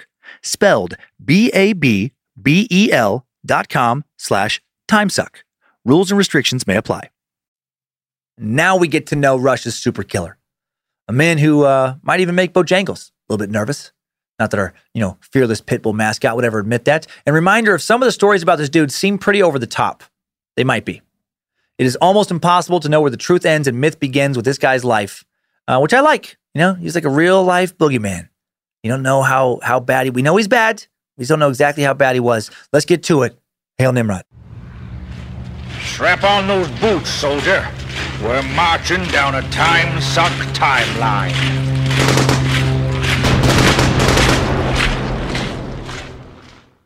Alexander Viktorovich Solenik, born in Kurgan, Russia, October 16th, 1960. Kurgan, a city of roughly 300,000 people at the time, just over 2,000 kilometers, just over 1,200 miles east of Moscow, 27-hour drive if you don't stop. Kurgan, located in the mountainous Urals region of Russia on the southwestern edge of Siberia, lying on the banks of the Tubal River and on the Trans-Siberian railroad line near the border with Kazakhstan. When this city was established in the mid-17th century, it was set up as a defensive fortress to guard the eastern edge of the Russian Empire from foreign invaders attacking from Siberia and elsewhere. Randomly, currently home to the Russian Ilzarov Scientific Center for Restorative Traumatology and Orthopedics, supposedly the largest medical institution in the world specializing in the treatment of complex orthopedic problems. And I just think that's pretty ironic. A Russian man known primarily around the world for his ability to kill and break other people's bones, born in a Russian city mostly known for repairing bones. It was a negative 17 degrees Celsius, roughly 0 degrees Fahrenheit, the day Alexander was born.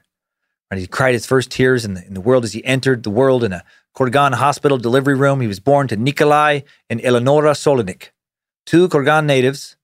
His father worked as a house painter. His mom was a gymnastics teacher. And Alexander seems to have had a pretty typical early childhood. Went to school, didn't get into too much trouble, played a variety of different sports, did really well in his classes. He loved to read, loved to learn, often known to finish his assignments first. And while he was waiting for his little buddies to catch up, he'd listen to his teacher give lessons to children in the class above him who were being taught in the same room. Young Alexander, sharp mind, good kid. On weekends, his parents often took him to lakes and parks around the city or to visit his two sets of grandparents.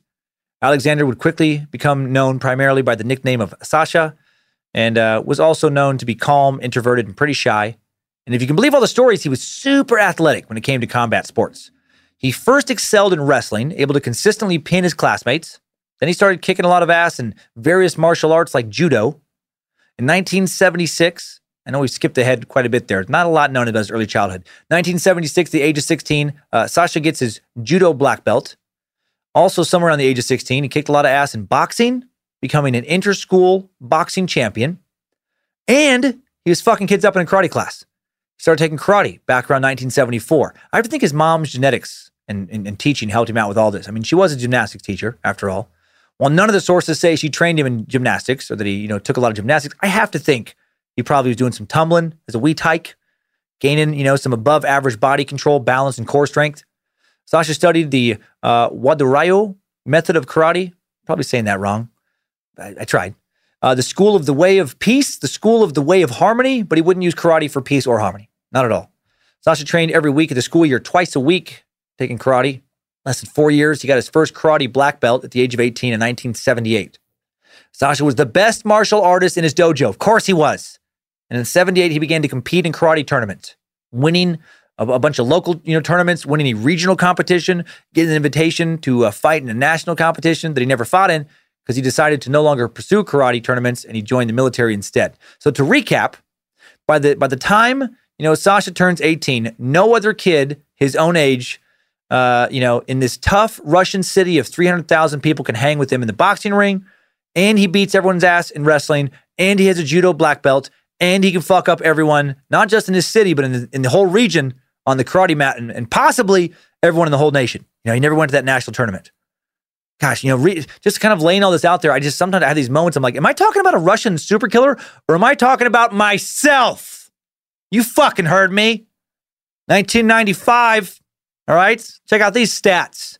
95. I was arguably the best Taekwondo martial artist in Riggins, Idaho, after taking lessons for 3 months in McCall, Idaho, because to my knowledge, no one else in Riggins had ever taken Taekwondo lessons. So, odds are I was probably the best, I never took boxing lessons, but I did do some backyard boxing. I went with my friends, we put on the gloves, and we had a little makeshift tournament. There was like 6 of us, and I'm pretty sure I finished second to last, which is better than last. And I may have finished last, but I didn't cry. I know that. I didn't cry after taking a lot of ass whoopings, and that's tough. So you know what? Okay, I was probably the opposite. I was probably the opposite of Alexander Sasha Solenik. I get it. He was very tough. He was very skilled in hand-to-hand combat, but how good was he with a gun? Turns out even better than he was with his hands. About to come much better with the gun than he was with his hands. On January 3rd, 1979, 18-year-old Alexander joins the Soviet army, placed in a tank regiment, greeted on his first day by Dmitry Angorov, his lieutenant, who would lead him during the entirety of his service, which would last a little more than 4 years. Believed that Solenik was stationed first in Russia, then in East Germany, while Solenik was learning judo, karate, boxing, wrestling, who knows what else growing up. He must have also found time to get pretty handy with guns because he came into the military as a pretty decent shot. As soon as he began to train with firearms in the service, he stood out from his peers as an excellent marksman. Dmitry, his lieutenant, would later recall him being the best shot under his command. And here's where some of the first John Wick type shit comes into his biography. Dmitry would later report that Sasha could hit any target 250 meters away with any weapon from any position. What? Hitting the target over 2 football fields away. Really? Well, like from a standing position with a handgun? That's basically like some pro gamer Call of Duty type shit. I'm guessing this is a bit of an exaggeration, but I'm also guessing he probably really was an incredible shot. Solenik was rated 10 out of 10 by his superiors in each and every shooting exercise he was graded on. Perfect. Perfect. Again, perfect. Next one. Perfect. Okay. Despite his inexperience as an actual combat-tested soldier, he was quickly appointed fire instructor for all the second classes in his unit. He apparently loved this position because it allowed him to train even further, become an even better shot, which I don't even know how that would be possible. In addition to impressing his fellow soldiers with how good he was with a gun, also, of course, stood out with his fists. He's rumored to have broken his self-defense instructor's jaw during a training exercise. Of course he did. Probably broke it with some Chuck Norris-type roundhouse kick to his face. Or maybe he broke it just by just staring at it and be like, don't like it. And his jaw just broke. Oh, man. 1983, after serving 4 years in the military, Sasha's lieutenant was promoted to the newly formed Oman Police Group. And he asked Sasha to join him, OMON. And Sasha agreed. 1979, when this group had been formed, it was described as being a cross between Special Forces and the Secret Service. Oman was formed to ensure that there was no terrorist incidents during the 1980 Moscow Summer Olympics. Small and elite fighting force of military police. And Sasha's Oman training would transform him into a super badass super killer. At the age of 22, Sasha's new training regiment consisted of getting up every morning at 5 a.m., starting his day with a 5K run through the woods, probably uphill both ways. Then he'd shower, clean his room, have breakfast, probably 8 fucking bullets at 8 a.m. He'd salute the blood red cross, hammer and sickle flag, that hammer and sickle symbolizing the union of blue-collar workers and rural peasants coming together, bleeding together to take down Russian royalty, take down the czars. After breakfast, training would resume with classroom lessons given by different instructors in subjects like Russian communist history, how terrible the U.S. and capitalism are, ballistics, shooting physics, even psychology.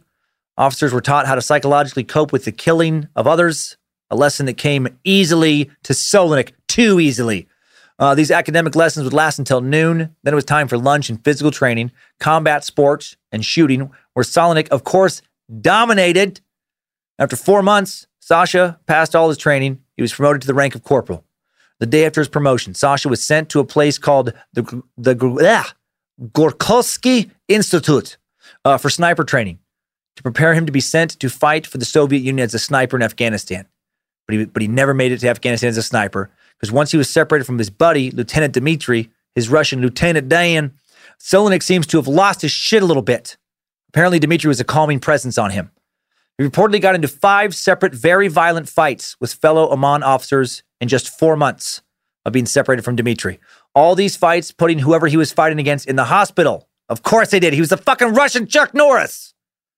I imagine him putting those dudes in the hospital while blindfolded, while standing on one leg, while holding a glass of vodka that he never spilled.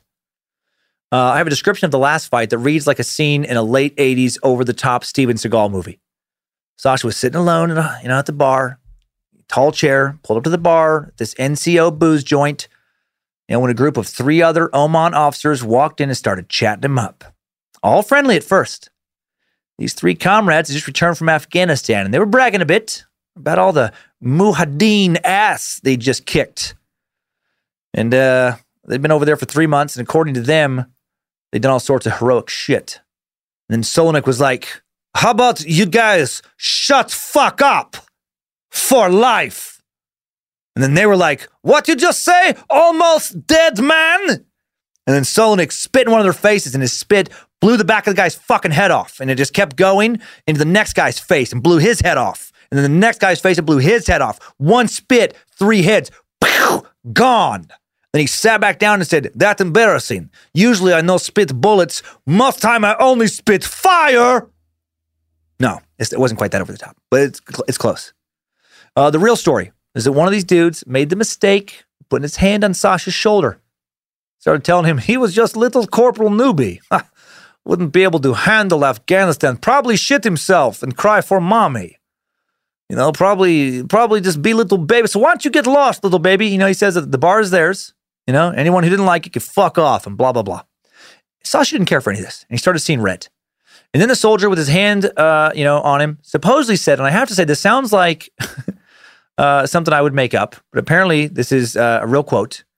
This is, it said, good evening, little corporal. And now you get out before I rip your balls off and turn you into Enoch. Maybe it just doesn't come across right in the translation. That's what he supposedly said to Sasha. And then Sasha spoke back with his fists. He supposedly hit this dude in the face hard enough to break his nose and knock out 3 of his teeth with 1 punch. After hitting this guy, Sasha turned to the other 2 dudes, grabbed one of them, by their arm, and dislocated his shoulder with some quick little twist move. That he swung that dude into the 3rd dude, and then kicked that guy in the shin hard enough to break his fucking leg, just collapse his shin. Then Sasha continued to beat the living shit out of all 3 of them until they were writhing around on the floor in pain and squealing in agony. Then he said some stuff that hopefully sounded cooler in Russian than it does in English. Again, I'm not making this one up. He supposedly said, see you later, girls. Next time come with your brothers and dads. It will be funnier. Swear to God, that's the direct quote from a source. It sounds like I wrote this. See you later, girls. Next time come with your brothers and dads. It will be funnier. Oh, my God. Like I was going to make up something that would have been so close to that. Take time for hike, girl. Next time, bring your girl daddy to fight for you. I beat your girl daddy like you beat your meat to thought of own mommy. And then I guess he really did spit on him, but just regular spit, not a bullet or fire spit. And then within the hour, he was sitting in the colonel's office and he was being dismissed for being too violent. And then he expressed apparently no remorse, no apologies for his actions. And his superiors were worried about him. They felt he expressed a frightening lack of compassion for others just in general in life. On February 23rd, 1982, he packed up his shit and he headed home to Kurgan, started looking for a new job. And he found work and I love this, as an undertaker. Of course he worked as an undertaker. He started working as a morgue, helping embalm bodies. And where do you think he was going to end up? At a daycare or as a florist? He started training at a local MMA type gym. About a half decade before Gorbachev had totally dismantled the Soviet Union, 21-year-old Sasha makes some Russian mafia connections with low-level members of the Orakovskaya criminal group, a huge Russian mafia gang active in the 80s, 90s, and early 2000s, based primarily in Moscow, but with factions in a variety of other Russian cities, like, of course, Kurgan. Sasha meets a guy named Svetlin, who goes by Popov, and Popov's lieutenant, Pyotr Kalsky, a guy who specialized in prostitution, drugs, the kidnapping of foreign businessmen, that kind of stuff for the gang. And Pyotr wanted a cut of all the action from all the bars, restaurants, and nightclubs in Kurgan. And yes, even though Kurgan, still in the Soviet Union at this time, communists did have nightclubs, restaurants, bars, etc. They were just state-owned. So why would this guy try and steal from the state? How could he do that? Because the state was super corrupt. because many of these gangsters in the days of communism were in bed with communists, as I mentioned earlier. They'd take a cut of the bar's profits. Profits of the bar was given back to some state agency, and then give some of that cut to the state official willing to look the other way when the books didn't quite line up, that kind of stuff. Anyway, Pyotr wanted 5% of these places' profit in exchange for protecting them from other dirtbags who might take a larger cut. And Pyotr wanted Popov to make this happen, and Popov asked Sasha if he wanted to make some money being a soldier, being some hired muscle and enforcer for their gang. Sasha agreed, and his criminal career begins. And he starts going door to door collecting payments for Popov to give to Pyotr. And anyone who didn't pay would get beaten, and it's likely that numerous people also got killed. For his efforts, Sasha would receive a small percentage of the payments, likely 10% of the money he was collecting to keep for himself. For his first job, he shook someone down for 300,000 rubles and supposedly kept 30,000 for himself. And all he had to do was threaten to break this dude's jaw. And back then, the value of the ruble was much stronger than it is now, and 30,000 rubles were pretty comparable to $30,000 US. By the end of 82, Sasha was done with his job at the morgue. He was making more money as an enforcer. I hope he said some cool Russian shit when he left that job. "I done working on dead bodies. I too busy now. Making the dead bodies. Ha! You see what I did there? I killed people. Now, make dead bodies. I'm just not working on them. You get it? It's pretty good job." Around this time, super cool gangster guy Sasha meets his future first wife, Nadezhda, in a nightclub called the Academy on Miagotina Street. Nadezhda was 23 years old and beautiful. She'd recently studied medicine at the University of Minsk in Belarus, graduated with a degree in surgery. While waiting for the government to assign her to a hospital, she'd been waiting for a year. She decided to keep busy making some money as a nightclub waitress. And I want to share a description of this woman as translated from from Russian to French to English. It's translated from French to English via Google Translate from the book that served as my primary source for Solonik information, a book translated originally from Russian to French, then to English by Google, called Sasha the Macedonian, Life and Death of Alexander Solonik, the incredible story of a Russian Special Forces policeman who became one of the biggest hitmen of the Russian mafia. It's quite a title. Literally the only book I could find online in ebook form written in any language about this mysterious son of a bitch. So hard to find more than 3 paragraphs of info almost anywhere on the web about the psychopath.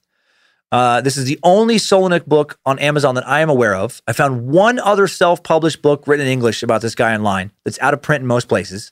Available in paperback via Google Books. No reviews on any site that I could find.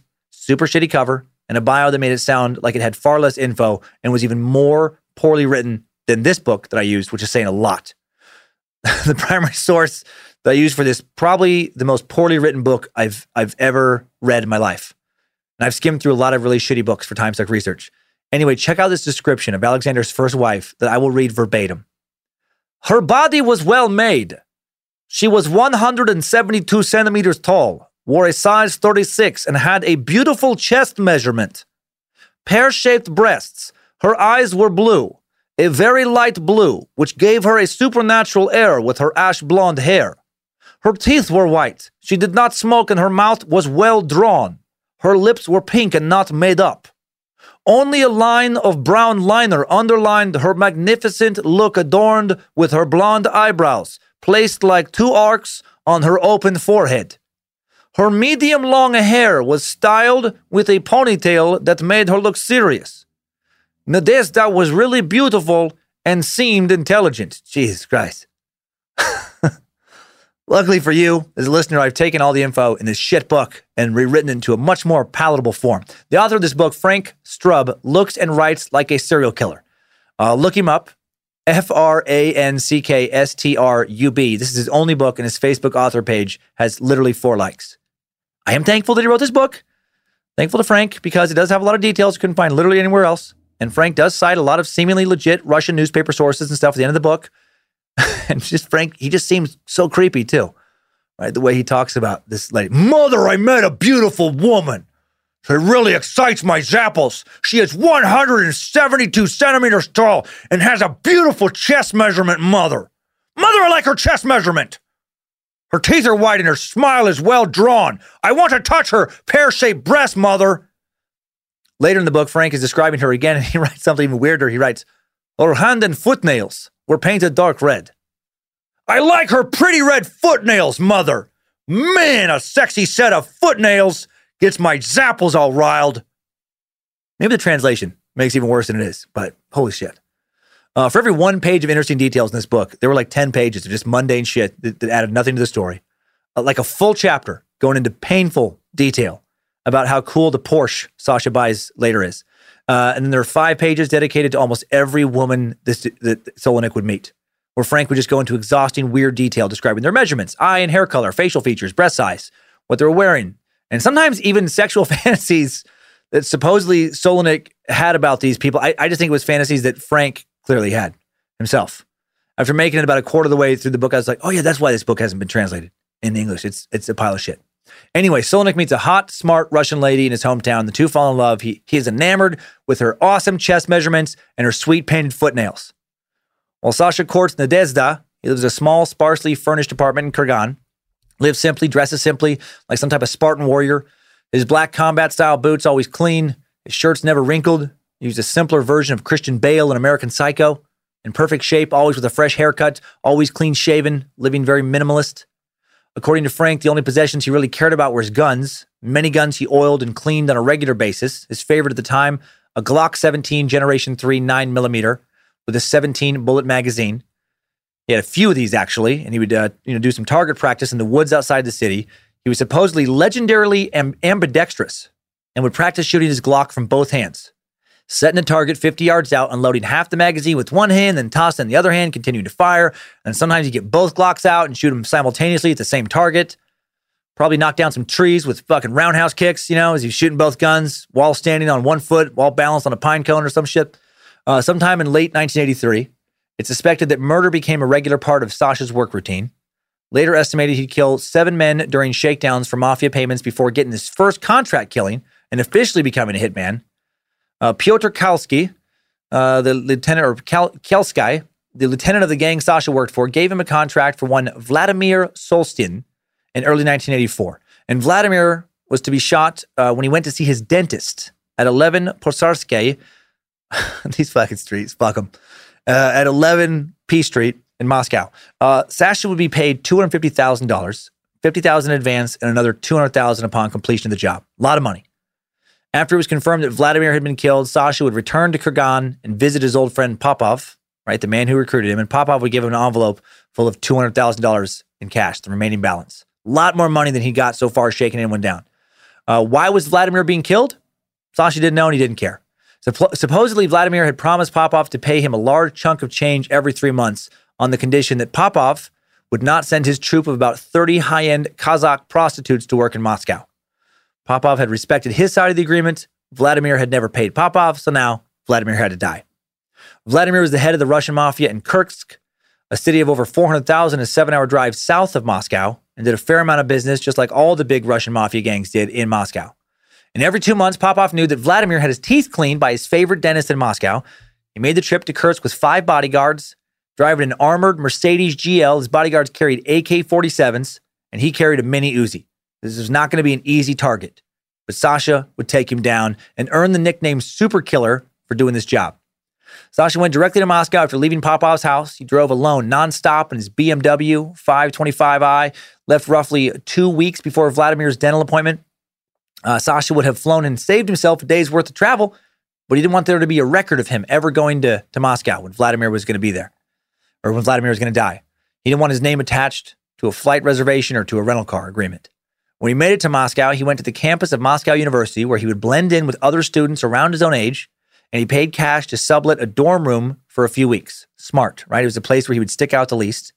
The morning after his first night in his room, he gets up at 8 a.m., gets dressed, has a big black, a cup of coffee, croissant, a student cafeteria, sets off to find and scope out Vladimir's dentist's office. He times how long it takes him to make it from the front door of the building to the dental office, 38 seconds. He writes down the dentist's phone number, goes to a local bar, asks for coffee and access to the phone booth, calls the dentist, makes a cleaning appointment for himself for the next day using a fake name. Next day, he shows up, gets a feel for the room. He likes what he sees. The small office has only one dental chair, and that dental chair is near a window. The chair's position placed the patient's head nice and close to the window, and the way the dentist would tilt the chair while he was checking this guy's teeth, it would open up the patient's head and upper chest for a clean shot through the window from across the street. So now he needed to find a place in the building across the street to shoot from. There were only apartments occupied in the building opposite the dentist, no attic or terrace, no good.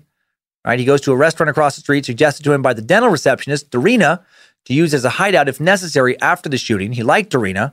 He'd actually take her out for drinks a few nights later. She'd soon witness one of his murder victims without knowing he killed him, and then shortly thereafter become his mistress and actually would later become his second wife. More about Darina later. Sasha did further exploration of the building across the street, and he finally lucks out. He didn't think he could find anything, but then he finds a storage room that happens to have a huge window in it that does line up with the dental office. And he's able to, pick the lock, get in this place, uses some binoculars inside the room, does some recon, figures out he can, in fact, pull off the necessary shot with a sniper rifle from that room. He waits 6 days for Vladimir's dental appointment. When the day comes, he grabs all his stuff from his dorm, tells the concierge that he's leaving for St. Petersburg. He spends the morning visiting the National Museum of Modern History in Moscow, checking out exhibits on the Russo-Japanese War of 1905, the Revolutionary War of 1917, World War II, the Cold War, with the U.S., goes to a restaurant across the street from the dental building, has a nice lunch, takes his duffel bag containing a sniper rifle, all kind of broken apart, ammo, bipod to the storage room. Takes him half an hour to assemble everything. He unfolds the bipod, positions it, places his rifle perfectly on top of it, adjusts the sharpness of his telescope, adjusts its elevation until it's perfectly centered. It was a semi-automatic Russian military rifle specifically designed for precision shooting with a scope, an SVD sniper rifle used by the Russian army, known for being extremely reliable and durable, equipped with the PSO-1 telescope with enough magnification to pull off a shot 1,000 meters away. And Sasha was only 40 meters away from the dental office's window. 3.5 hours later, Vladimir arrives for his cleaning appointment, preceded by 2 armed bodyguards, followed by 3 others. Solenik watches him through the scope, walk into the building, right? Waits for him to pop into the dental office, sees him do all that, waits for him to pop into the dental chair and sit down. So strange, right? Just so methodical with this execution, so clinical. Before the guy sits down, he watched him shake the dentist's hand, take off his jacket. He can see the holster and butt of the guy's Uzi. Sasha repositions his rifle on the bipod, pulls the trigger, on a few imaginary shots with nothing in the chamber just to make sure everything is nice and steady and perfect. He knows if he misses with his first shot, he's not going to get his second, or might not get. He lays down on the floor, aligns his body up with the rifle, puts the target in the scope's crosshairs. You can see now the bottom of Vladimir's face, the top of the man's head. He can see the dentist's arm moving around, sometimes blocking his face. The dentist has his back to him. He doesn't want to risk shooting the dentist in the arm or the back and having Vladimir roll out of the chair alive and leave the room. So he waits around 10 minutes for the dentist to move away from the chair to grab something. And as soon as the dentist leaves the window, Sasha pulls the trigger and Vladimir's head explodes. The bullet entered through the top of his head, came out through the bottom of his nose, shredding the front half of his brain, obliterating his upper face. He was certainly instantly dead. But Solenik still fires 4 more quick shots that all land into his upper chest. It took the dentist a moment to figure out what happened. The suppressor on Solenik's rifle had muffled the sound of the shots enough that he didn't even hear them. The bullets obviously broke through the window, but they didn't shatter it, so the shots didn't really startle him. It all happened so fast, the dentist went to grab a different dental tool. Here's the sound of just, this little plink, plink, plink, plink. Something popping through the glass. Then suddenly his patient Vladimir's face is covered in blood. The man's clearly dead. His body's dripping blood onto the floor from his chest. He calls out for help, shouts. His receptionist, Darina, and the bodyguards enter the room. They find Vladimir dead. Darina passes out. One of the 5 bodyguards quickly tests Vladimir's pulse, gives orders to the other 4 who start to run down the stairs and reach the street. Meanwhile, Solenik, he's almost finished taking apart his rifle equipment, thrown it all back into his red duffel bag. When the bodyguards reach the street, Solenik is walking out a door on the opposite side of the building and just walks casually into his car and just drives away. Bodyguards never saw him, never had any fucking idea who shot their boss. It was the perfect hit. Solenik drove back to Moscow dreaming of everything he'd buy with $250,000. He knew he'd buy a large diamond engagement ring for Nadezhda and ask her to marry him, which he did. And, yes, he had just seen Darina. He liked them both. From this point forward, Sasha would be known by those who knew him as the super killer. When Sasha reached Kurgan on a Wednesday around 2 p.m., he went straight to Popov's house to get the rest of his money, that $200,000. Popov's overjoyed. Sasha had done a tremendous first job. So smooth. No loose ends. The 2 toasted glasses filled with high-end pure malt Scotch whiskey, right? And then Popov gives Sasha a big satchel of cash.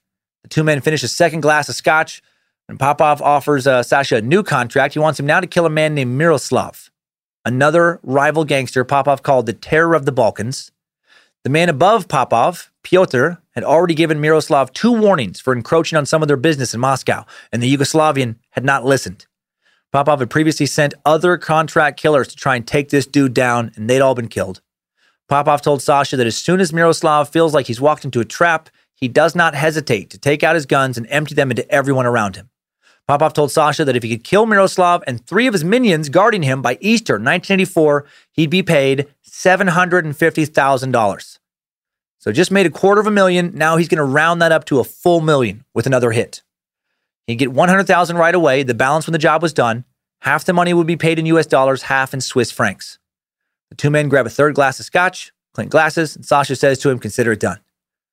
Probably cooler than that. Consider it dead. Ha! Just consider him. I'll do it for you.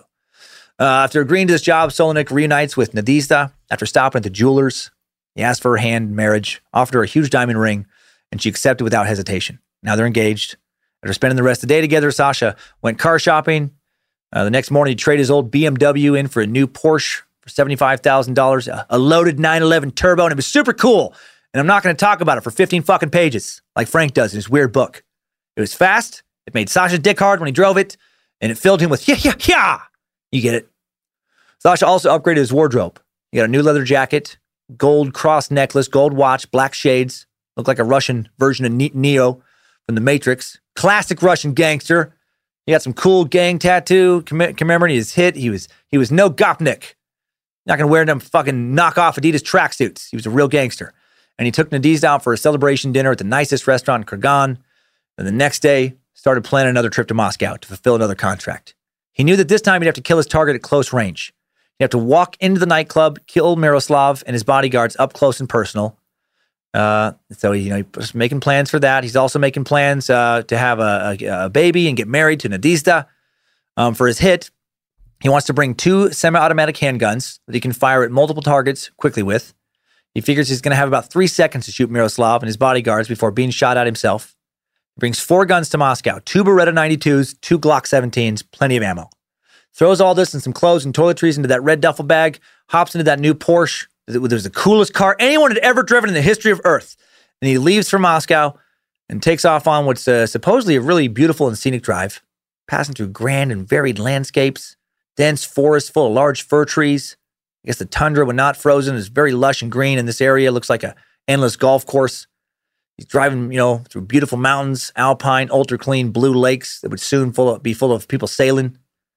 30 hours after his departure, he arrives in Moscow, parks his dope-ass Porsche on a small, quiet street several blocks from another dorm room. He'd again decided to pay some cash to stay in. The next day, he actually goes back to the dentist's office, asks the receptionist and his future second wife, Darina, out on another date. She agrees to meet up. He's able to get some info out of her about the investigation into the death of the crime boss he'd killed in her office, which apparently she has no idea about at this time. Didn't sound like the police knew a clue who did it. She has no idea that, that he did it. The police just thought it was a gang hit, but that's all they knew. Takes Darina to a restaurant nightclub called Le Petit Boris, the place where he's planning to kill Miroslav. That's kind of ridiculous. He just killed one dude in this lady's office. Now he's taking her on a date to a place where he intends to kill some other dudes. When they get there, the restaurant's 3/4 full. There's a bouncer at the main entrance. A waiter sits him at a small round table. Sasha takes in all kinds of details. The club is very lit up. The music's very loud. This provides him with some advantages. He's going to be able to clearly identify his target, and the sound of the shots will be partially covered, especially since he's going to have a suppressor on each of the guns. Now, those directly around him would likely know what was going on, but the noise would keep everyone else clueless until people started screaming, which would help him make it to the exit. After sharing a few glasses of champagne with Darina, Sasha goes to the bathroom and inspects the place out further. He takes out a pencil and a small notebook from his pocket, begins to draw up a plan. He further surveys the layout of the tables, the bar, 3 dance floors, spots at the main entrance, at the club portion of the building. There's a turnstile door, which is going to possibly complicate his escape. He makes a note to not get stuck in that door, to go through it as quickly as possible. He's also worried about the bouncer at the entrance. How's he going to react when Sasha takes out 2 weapons? He has to be neutralized when Sasha enters, he decides. So he decides maybe he's going to hit him in the stomach with his gun, or maybe he'll cover his mouth with some chloroform, knock him out quietly. He makes a note to steal some chloroform, which he does later. Dude was a pro, put effort into the shitty things he did. And then after dinner, Sasha and Darina go back to her house and get it on. A lot of pages dedicated to that. He fondled her beautiful chest measurements. He sucked on her sexy-ass foot nails. Hail, Lucifina. The next day, he finds a bar to call Popov from, tells him that he's ready to take out Miroslav. Popov informs him that Miroslav should show up at the club on Tuesday night between 9 and 10 p.m. He'd gotten word that Miroslav was in a weekly poker game. And some of his friends, they would play at this back table in the restaurant. The morning of the day of the hit, Solenik found the perfect parking spot just outside the restaurant and club. Doesn't want to leave his getaway car, location to chance. He loads 8 magazines for his handguns, puts 4 of them into a special sleeveless jacket that was designed to carry all this stuff. All of this is in the car, and then he kills time in the area at various cafes and museums until it gets dark around 7 p.m. At this time, he fetches his weapons from his car and the magazines and checks them all over again, make sure everything's in operating order. Then he sits in his car, waits until 9 p.m., just listen to the radio, trying to, be inconspicuous. Then he gets out, hangs out in front of the restaurant/club as if he's just another person in the crowd, waiting for someone to join him, smoke some cigarettes, like a lot of others around him are doing. At 9:35, Sasha's target, Miroslav, emerges from his car, enters the restaurant, flanked by those bodyguards. Sasha, a pistol in each hand inside the pockets of his coat, quickly heads, into the restaurant right behind him. When he gets inside, Miroslav is 15 feet in front of him. Luckily, the bouncer, nowhere to be found, doesn't have to chloroform him. He catches a lucky break. No chloroform needed. Sasha then puts a hand on each of the 2 bodyguards closest to Miroslav. Like he's got his guns in his hands, takes them out of his jacket, puts them on the shoulders of these guys, pulls them back hard down to the ground. As they fall, he fires the gun he'd been holding in his left hand at the 3rd guard, who started to take out an Uzi. And with the gun in his right hand, he shoots Miroslav 4 times, once in the head, 3 in the chest, similar to the shot, patterning of the previous targets. Now a new contract had just been executed by Sasha. I wonder if he said anything while this was happening. Hopefully he said some more cool Russian tough guy shit. Hey, Miroslav, your doctor just called. What? Who you? How you know my doctor? He have bad news. He say you have bad case of not listen to people. You have 2 seconds to live. What are you? I, super killer, maker of dead body. Pleasure do business with you. And then he used roundhouse Chuck Norris, kicked the heads off everyone else in the club in less than fucking 1 second. No. What he really did do was quickly shoot the 2 bodyguards he pulled to the ground, and then he immediately runs back out the club door, hops into his Porsche, speeds down the street, turns a corner, then slows down, drives normally, keeps driving on out of Moscow, heading east, back to Kurgan, right, leaving 4 dead men behind him. Once he made it back, he collects his money from an ecstatic Popov, right? The guy he wanted dead that was so hard to kill is now dead, and he gets another $650,000 in addition to the $100,000 he already had. He had just gotten $250,000, right? Just recently, before all that. So he has enough money for he and Nadizhda to live well for 5 years easy. Nadizhda, all these names. For the first time in his life, he begins to think of big vacations he can take, certain destinations, the Mediterranean he might like to visit. He and Nadizhda, they take a 2-week vacation in Croatia on the island of Var, staying in a 4-star palace by the seas, living large now. In July of 1984, Sasha and Nadizhda get married in front of both their families. A lot of their friends, including various members of the Orakovskaya gang. A year later, 1985, Nadizhda, I pronounce her name different ways. Oh, none of these names sound familiar to me.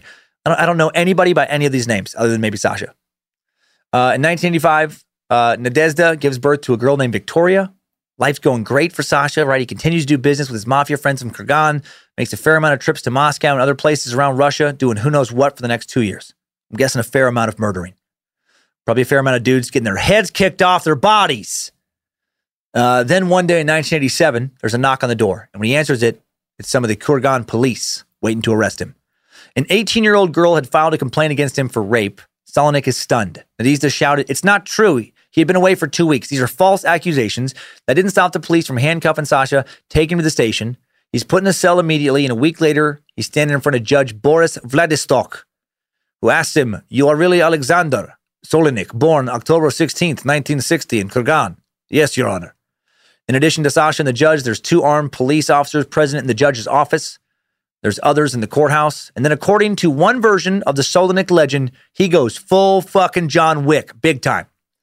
And Sasha quickly grabs one of the police officer's guns, uses it to shoot the other officer before shooting the officer he'd taken the gun from. Then he spins around and shoots the judge, who threw his hands up in the air, was about to beg for his life. All were dead in seconds. Probably in this legend, probably says some stuff to the judge too. "Listen, Your Honor, you guilty of being dead." I don't know what he'd say.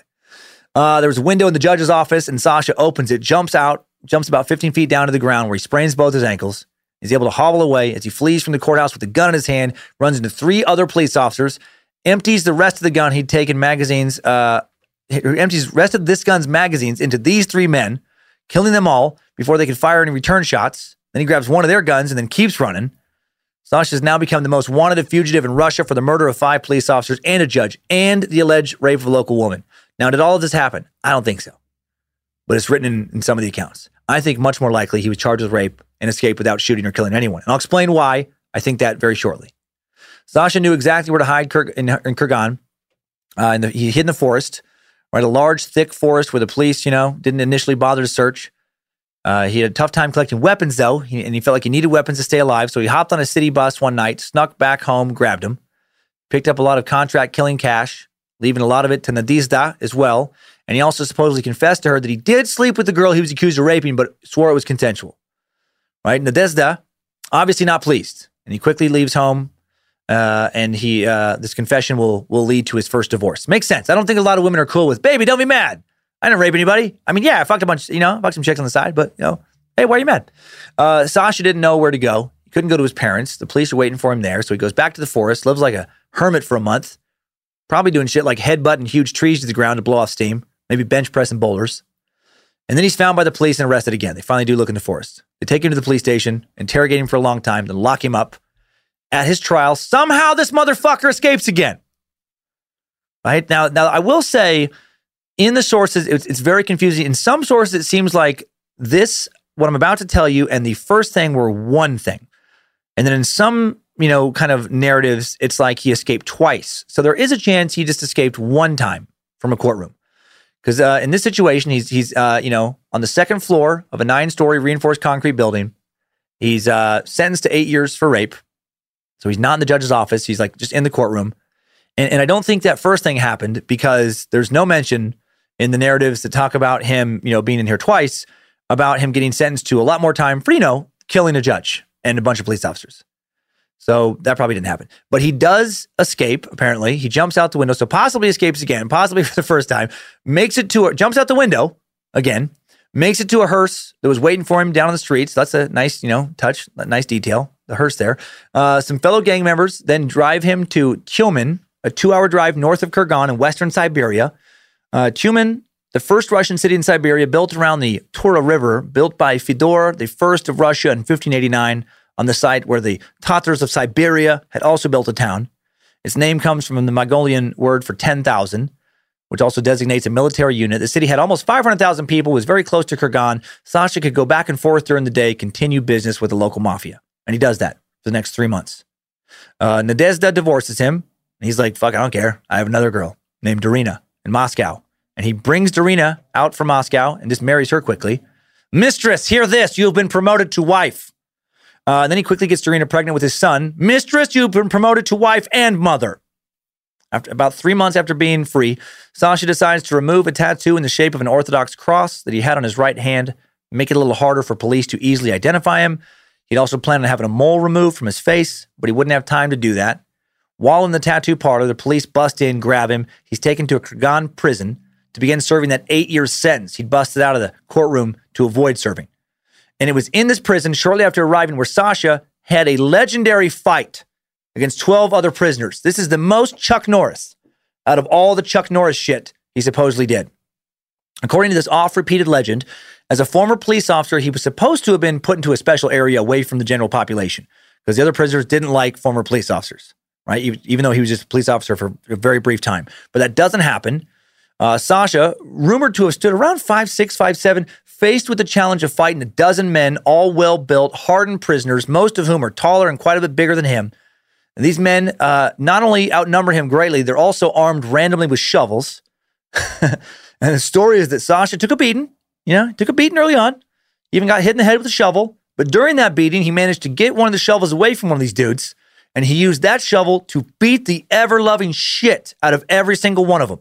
By the end of the fight, Sasha was bloody and beaten, but still standing, right? And these guys were not still standing. After this fight, again, according to legend, no one ever fucked with him in prison again. He spent the rest of his time behind bars, known as the baddest motherfucker in prison. And I wonder, after reading this kind of stuff, I wonder if there were Solonik jokes similar to all the Chuck Norris type jokes floating around in Russia, like in the 90s. You remember those Chuck Norris jokes? I loved them so much. Stuff like, I wrote a couple down here in the notes. Chuck Norris is so fast, he can run around the world and punch himself in the back of the head. Chuck Norris sleeps with a nightlight, not because Chuck Norris is afraid of the dark, but the dark is afraid of Chuck Norris. Chuck Norris doesn't read books. He stares them down until he gets the information he wants.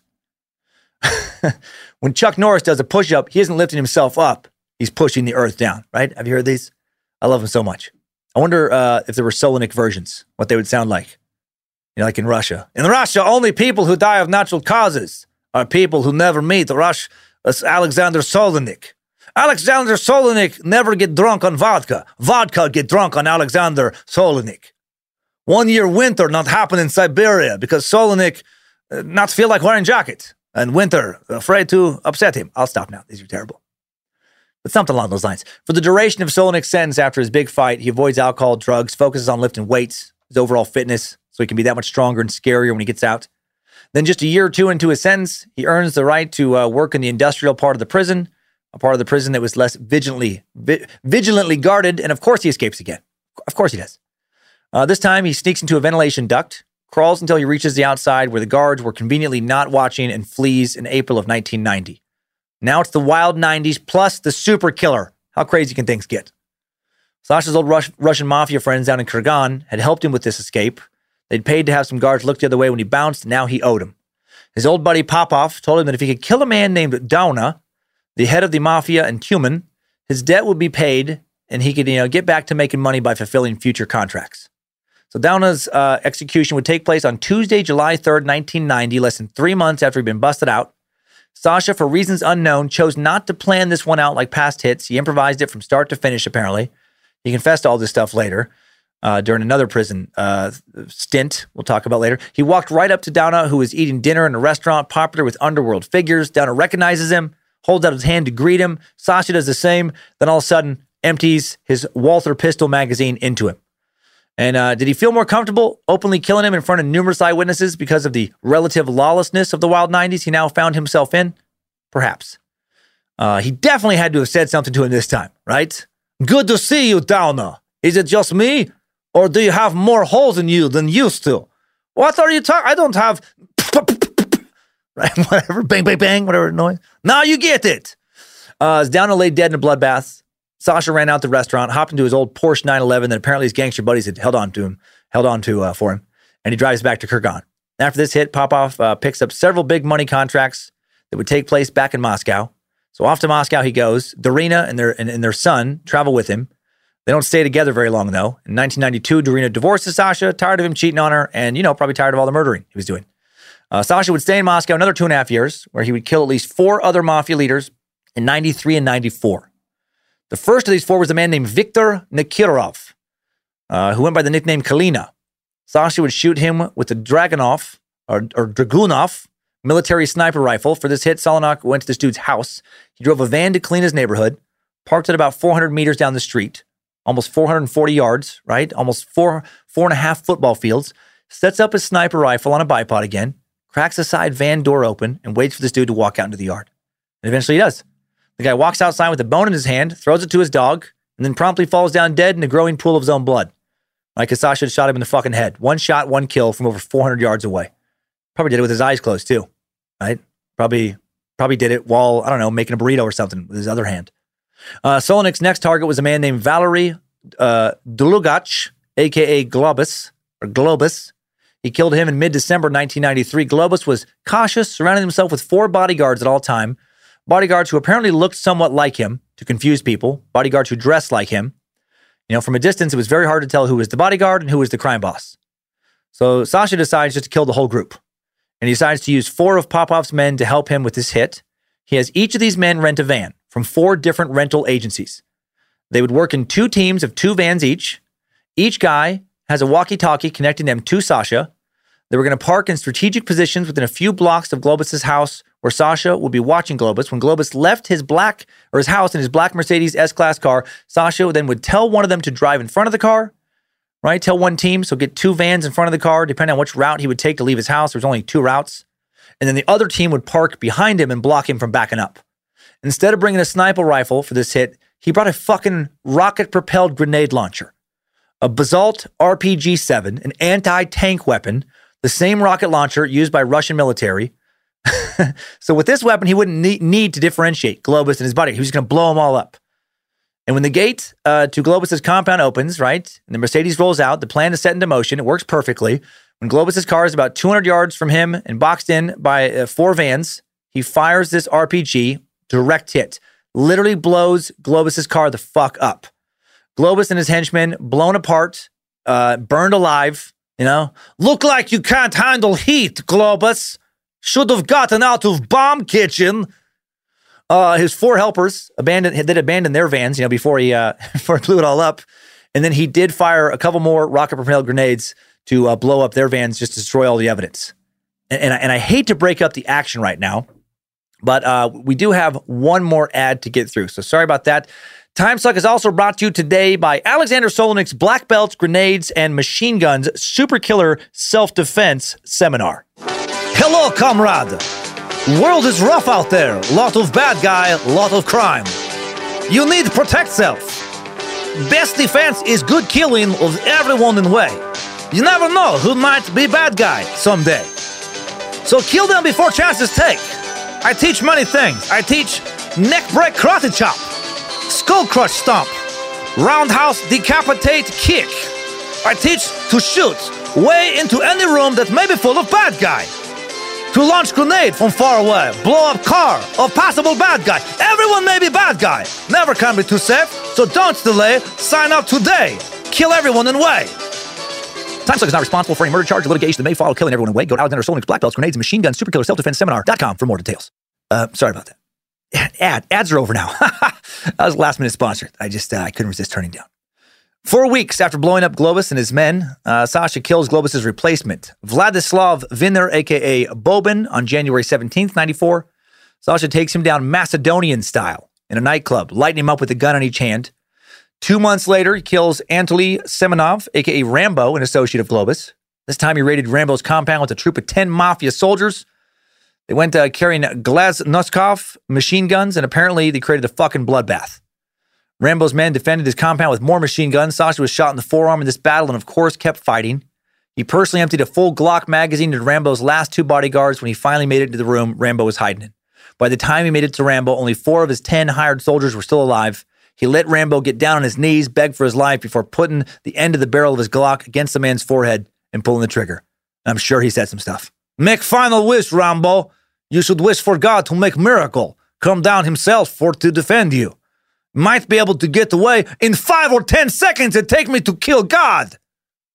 Solenik would confess to all these assassinations again after he was arrested, before he would escape again.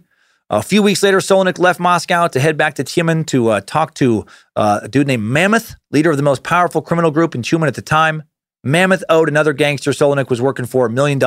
Sasha was sent to give him one last chance to pay up. Mammoth said no. A few days later, Mammoth and several other influential crime bosses in Tyumen turn up dead. Weird. Shortly after Solenik returns to Moscow while conducting some business in Moscow's Petrovsky marketplace, he and a friend are stopped by police officers for an ID check. Instead of causing a scene, they don't argue, don't fight back, and just quietly agree with the officers to go to the police station. Seems pretty normal. For some reason, they're not handcuffed or even searched.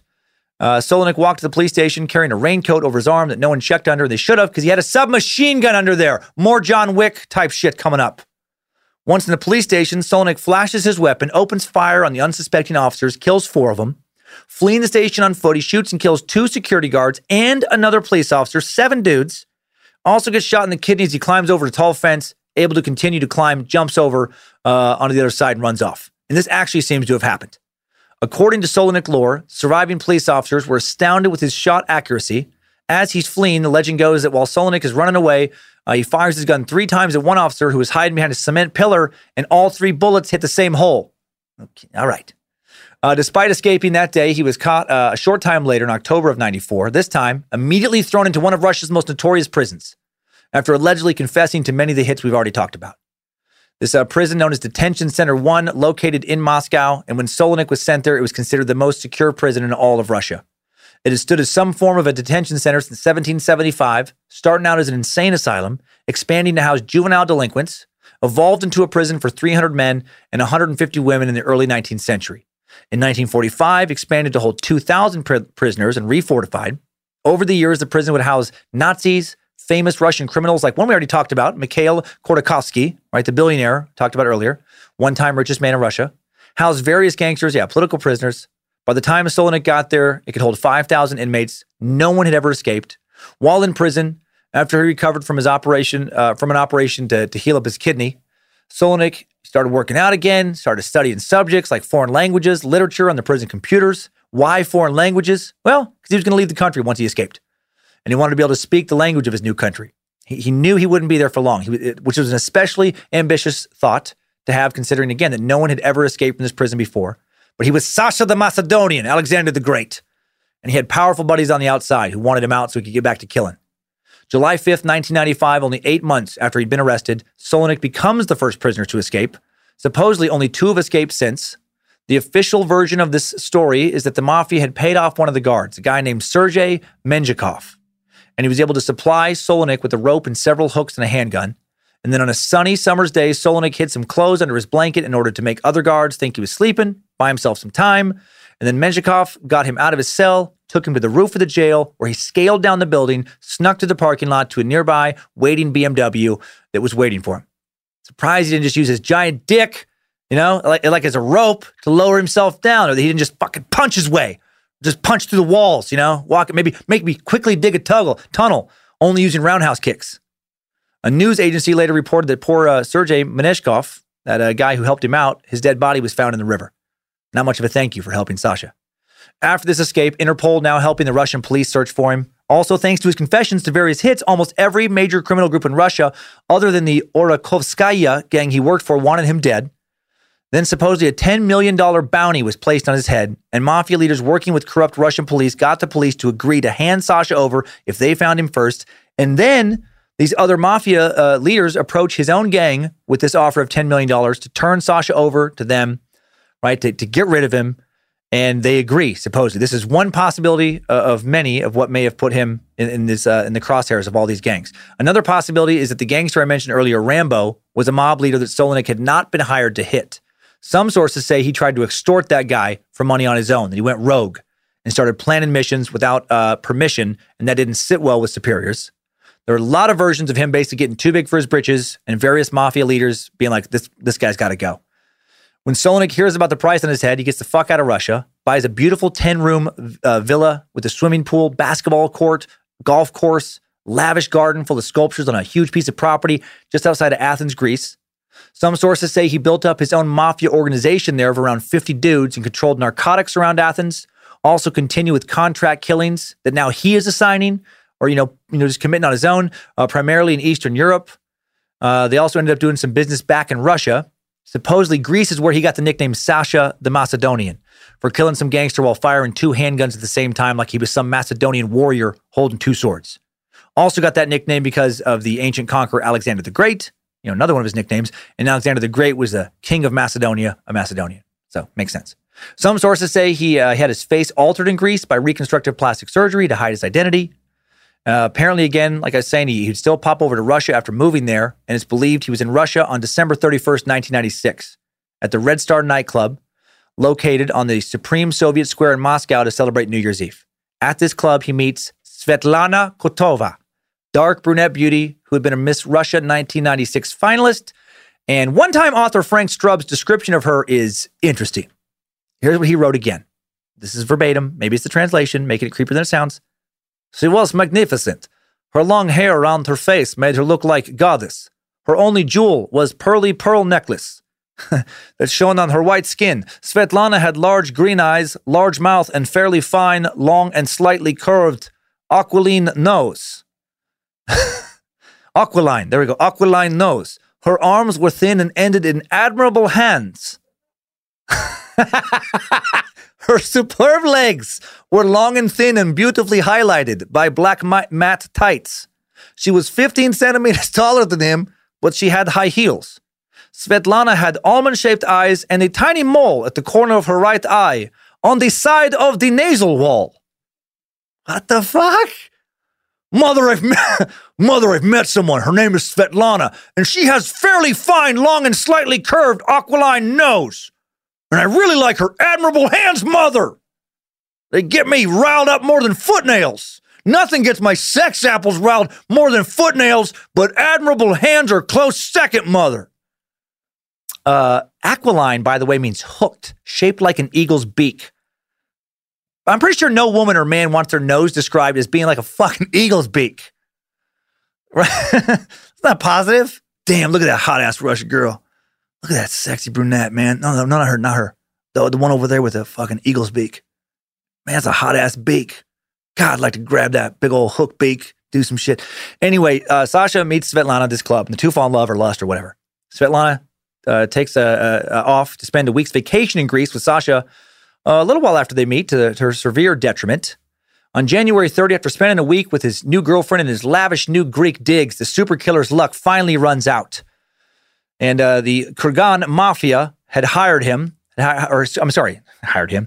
Sasha, another Sasha, it's confusing, had hired Sasha Soldat, another contract killer, to track down our Sasha, the super killer, to track him down and kill him. Soldat was one of Solenik's old buddies. Sasha Soldat, also known as Alexander Pustilov. Pretty funny that these guys were both known as either Sasha or Alexander. This guy is thought to have taken out 35 targets himself in his murder-for-hire career, which would end in 1999 when he got arrested and was sentenced to 24 years in prison. So supposedly he's due to get out in just a few years. And anyway, when Soldat tracked Solenik down to his Athenian villa, the super killer welcomed him with open arms. They started to chat it up like old friends. And then at some point during their conversation, when Solenik turns his back to Soldat, Soldat quickly wraps a thin cord around his neck and strangles him to death. And how did that happen? Why would he let that happen? Why didn't he just flex his neck and tear the cord apart? Or why didn't he just reach back, grab the guy, and just throw him through a wall? Or slam him on the ground and then just drown him by pissing in his mouth while saying some more cool shit. Sasha, old friend, you look thirsty. Maybe you like some piping hot apple cider. Showbiz. That is how they do it in Kurgan. Sorry. Not sure why he morphed kind of into Albert Fish there. Showbiz. Then Solenik's killer gives him a signal to his other men from Kurgan, that crime syndicate, and they quickly subdue Solenik's soldiers, and then these guys kill Svetlana for being in the wrong place at the wrong time. More on how Solenik may have died just a second. The following day, February 1st, 1997, word gets out that Solenik had been killed. Greek newspapers published articles claiming that a Russian mob boss had been found dead 15 miles from Athens. Supposedly, someone called the police and said that there was a dead body of an unknown man found in the woods near Athens. It was said that the body was hidden in a sack, found with a duffel bag full of AK-47s, wigs, forged documents, and ammunition. Police officers identified the 37-year-old man as being choked with a cord, burned with acid. He was wearing clothes, although there was nothing found in his pockets. Soon the police determined it was the body of Solenik. However, Moscow Internal Affairs were apparently not convinced, and a rumor soon spread that the body found was not Alexander's body, but a double he'd hired. And maybe the acid was kind of put on the body to obscure the dude's actual real identity. According to this rumor, the fingerprints taken from the corpse did not match Solenik's fingerprints in the Interpol database. Some believe he still lives today in secrecy. Why do people believe this? Probably because he's a fucking super killer. Who can kill the super killer? I not die. One time I tried to kill myself, but Grim Reaper too scared to come collect my body because I'm such bad guy, tough person. Good job, soldier. You made it back. Barely.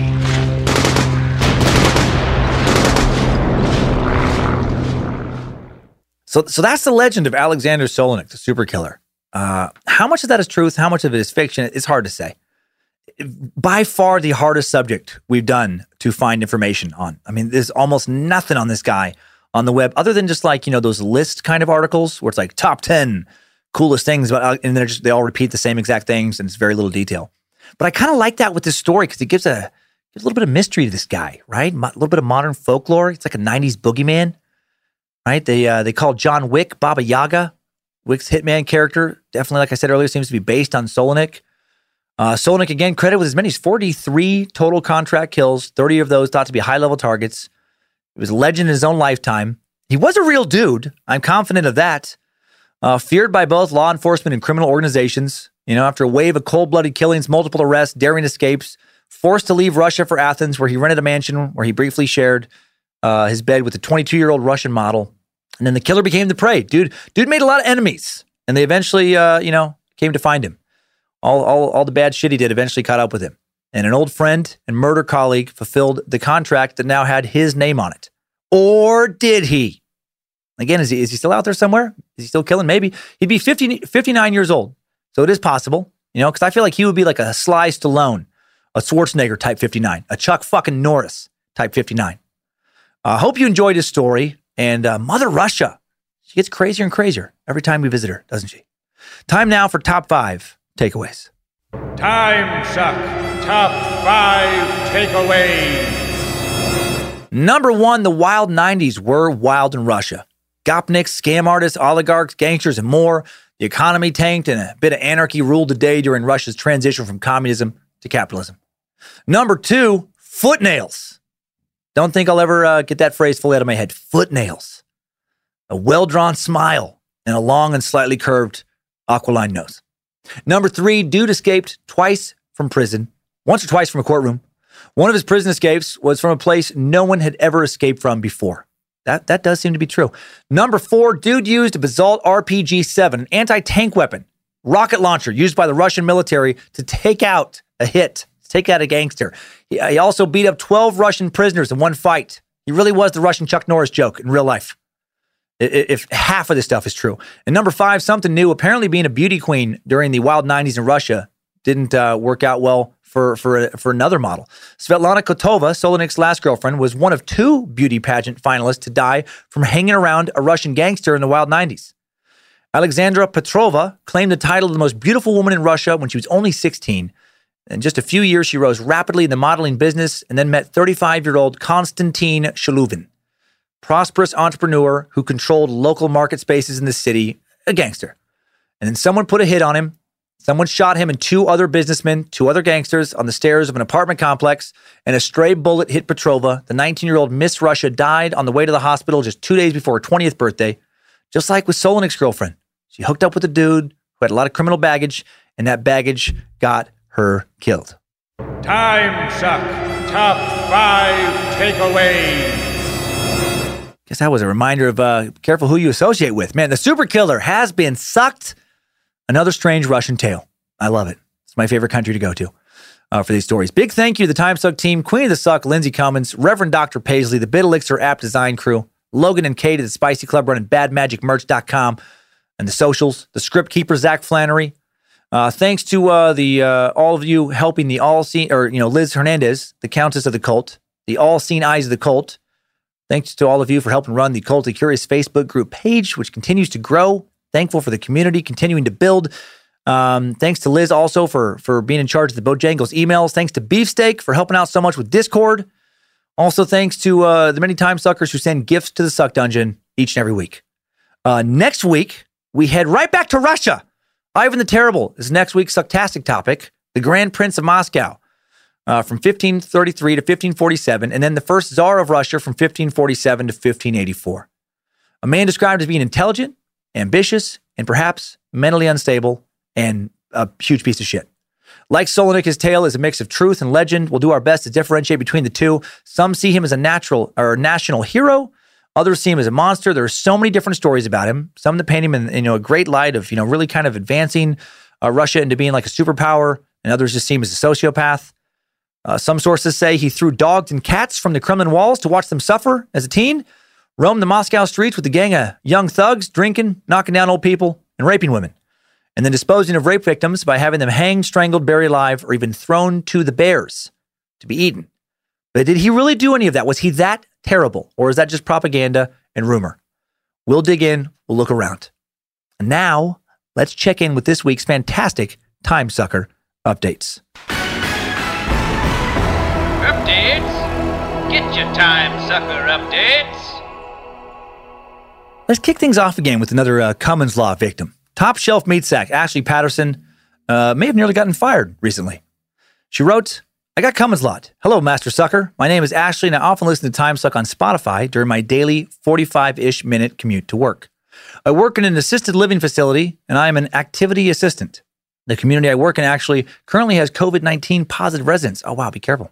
Despite this, we've been trying to entertain everyone the best we can, given the constantly changing regulations regarding distancing and isolation.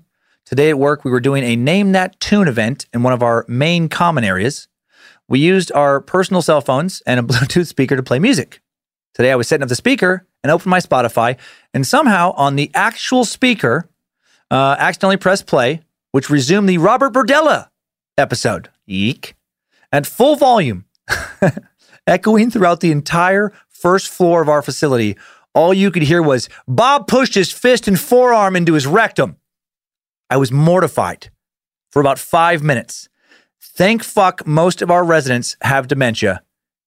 Keep on sucking, Ashley. Oh my God. What a weird, lucky thing to have all of the people you're working with have dementia and not get fired for that. Or at least get in a lot of trouble. Yeah, that cracked me up. What a ridiculous moment. I'm sure you were preposterously embarrassed to have everybody. I can't imagine the questions you got from people. Thank you, Ashley. Now I'd like to share some fan fiction. Oh man, we had some fan fiction on the Secret Suck last Thursday. Now we got fan fiction on Time Suck now. Inspired by the recent multiverse suck, super sucker Katie Chandler let her imagination run buck wild. And Katie wrote, "Hey, Master Sucker, I hope this finds you, your family, and the Time Suck team well. I want to start this by saying I'm a very visual thinker. Basically, when people say something, I can picture it immediately. Peanut butter was not a nice thing to picture. Oh, I bet. Also helps me write. Once I get something stuck in my head for a story idea, I cannot get it out of my head until I write it out. I love that. This brings me to you and imagining you researching the multiverse theory. I hope you enjoy it, so here it goes. Lindsay stood in the kitchen trying to decide what to make for dinner when she heard the crazed voice coming up the stairs from where their bedroom and living area was. Both of the dogs ran frantically up the stairs, fear in their eyes. She held on to her amulet to ward off any evil that might have caused her dogs to panic. That's nailed her. Perfect. She went down the stairs, glancing into the mirror as she passed, thinking about Dan's new Time Suck episode on the multiverse theory. Could there be one on the other side of that mirror? When she got to the bottom of the stairs, she found Dan darting across the room, papers scattered all over their new carpet, a pinboard propped up against the sofa. There were pictures of all the scientists he had researched for the topic, along with pictures of the galaxy, as well as printouts of words she knew his mushmouth could not pronounce. Nailed it.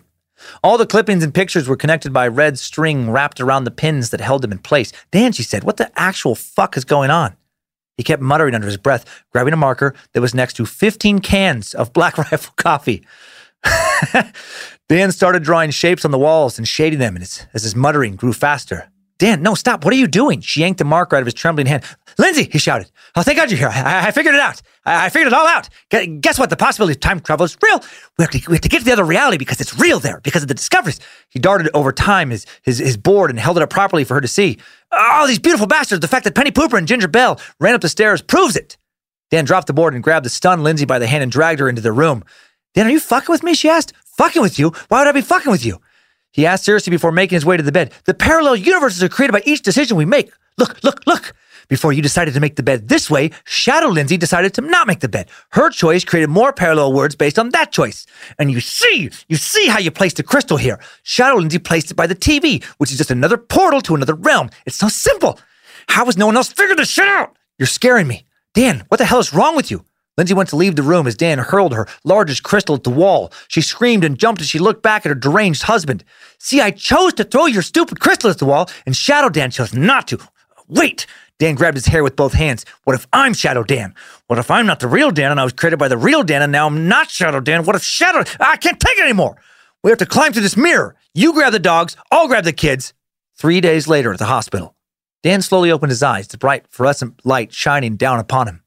Am I dead? No, but you're going to wish you were if you ever do that shit again. Lindsay's annoyed voice came from his left. He looked at her beautiful face as she said, after this, you can never, ever say shit about my crystals ever again.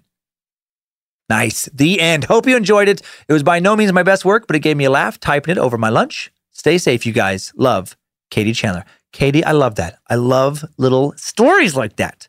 Very fun. Yes, I did feel like that crazy during the multiverse stuff. And now we have Kick-Ass Sack, Danny Perillo, sharing a message regarding some frontline essential workers he thinks deserve a little more thanks during our pandemic, and I have to agree with him. He wrote, Hail to the king mother sucker himself. My name is Danny. I've been a long time listener to your stand-up and a devout member of the Cult of Curious since your early sucks. I got on back when you did Vlad the Impaler. I wanted to reach out because as much as we've given thanks to medical workers, police, fire, fighters, truckers, grocery workers, etc., I feel that one group of essential workers has been left out. Cleaners, doormen, janitors like myself. We make sure that the buildings people work in, apartment buildings, hospitals, and schools are clean and disinfected every day so everyone can be healthy and safe while our health and safety is at risk. I don't mean to sound preachy, but it just bugs me a little bit because we don't get the same recognition other professions get. While I'm working alone on these long nights in my building in New York City, I always have the suck to keep me going. The show has got me through rough times. The Doc Holliday suck came a week after my grandfather passed away, and it helped me out immensely. I know the suck will continue to get me through my weeks, and I always look forward to a new episode every Monday. And if you could you give a shout out to my fiance, Mary? I done. Shout out to Mary. Mary, it sounds like you're getting married to a good dude. And we're hopefully still getting married this October, so fingers crossed. And I can't wait to spend the rest of my life with the greatest woman in the world. That's beautiful. Good man. Sorry for the long message. Hoping to get your Zapples in a twist. Nope. Give Bojangles a pat on the head for me. Don't forget to fill his water dish. Oh yeah, and one more thing. Keep on sucking. Hope to see you next time you come to the Big Apple. Your devoted space lizard, Danny. Oh, well, you're right, Danny. A lot of people doing a lot of good things for everybody else right now, including the people who have to keep everything clean. My brother-in-law, Jason Radziminski, does the same thing out in Cleveland.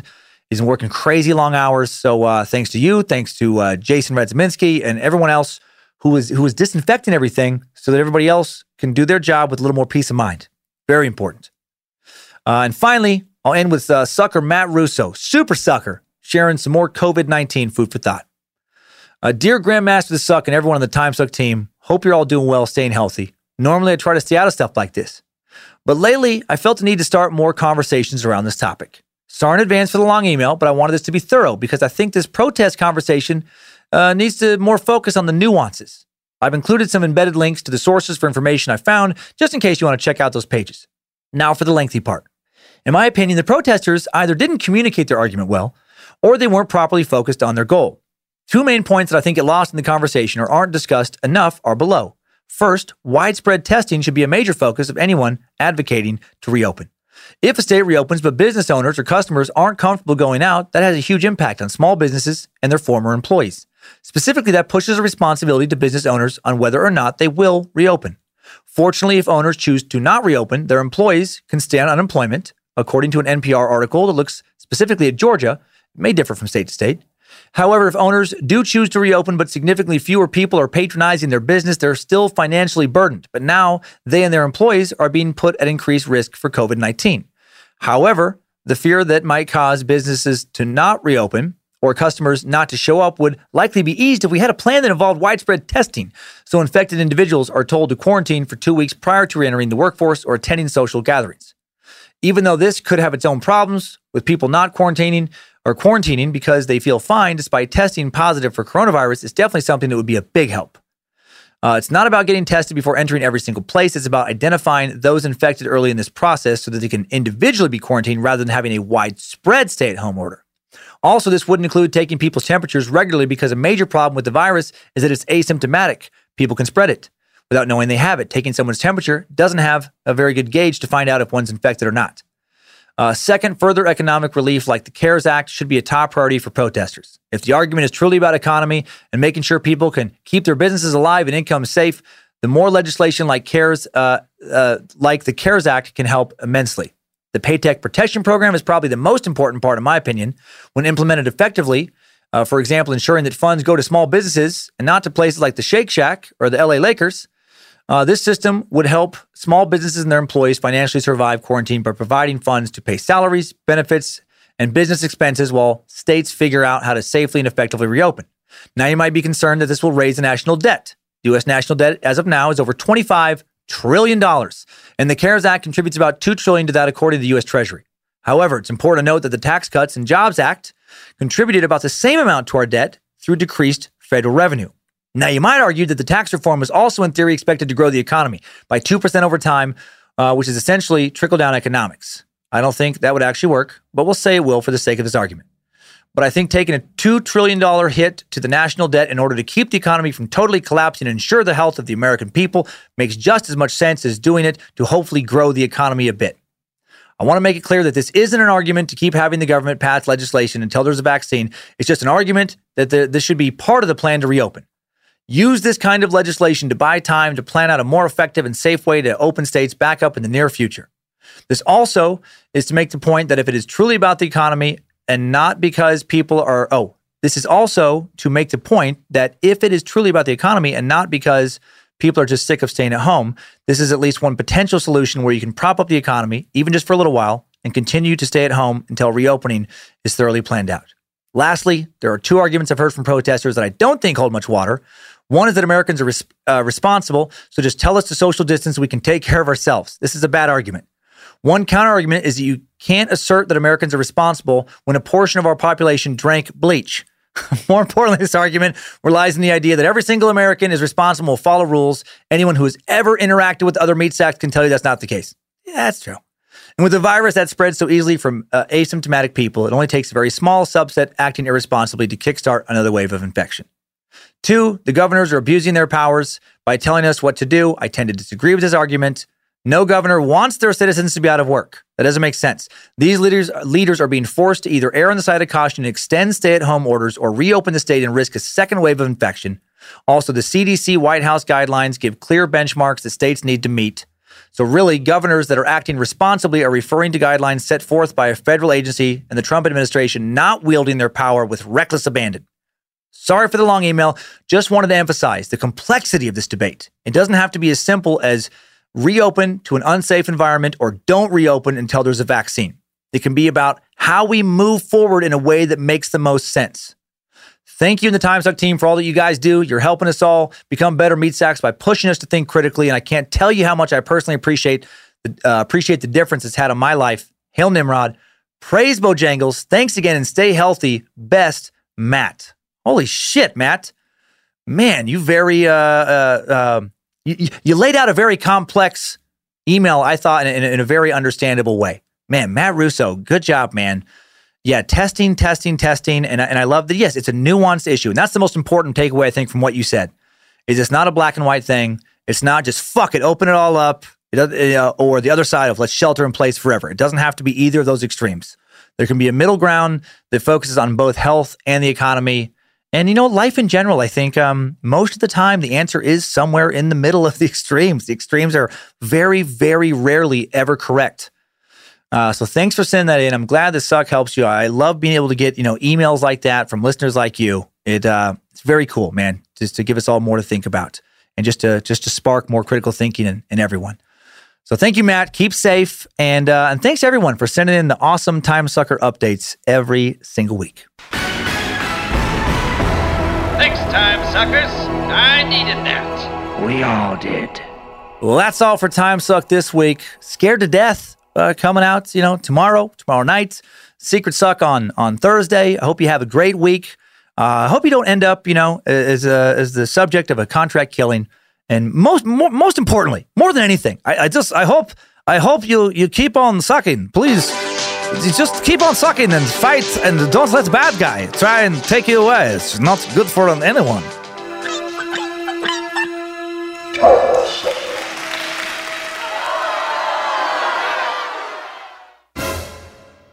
Excuse me, I left watch at home. Do you have time? Don't shoot. That's the wrong answer. It's bullet head o'clock. Ow.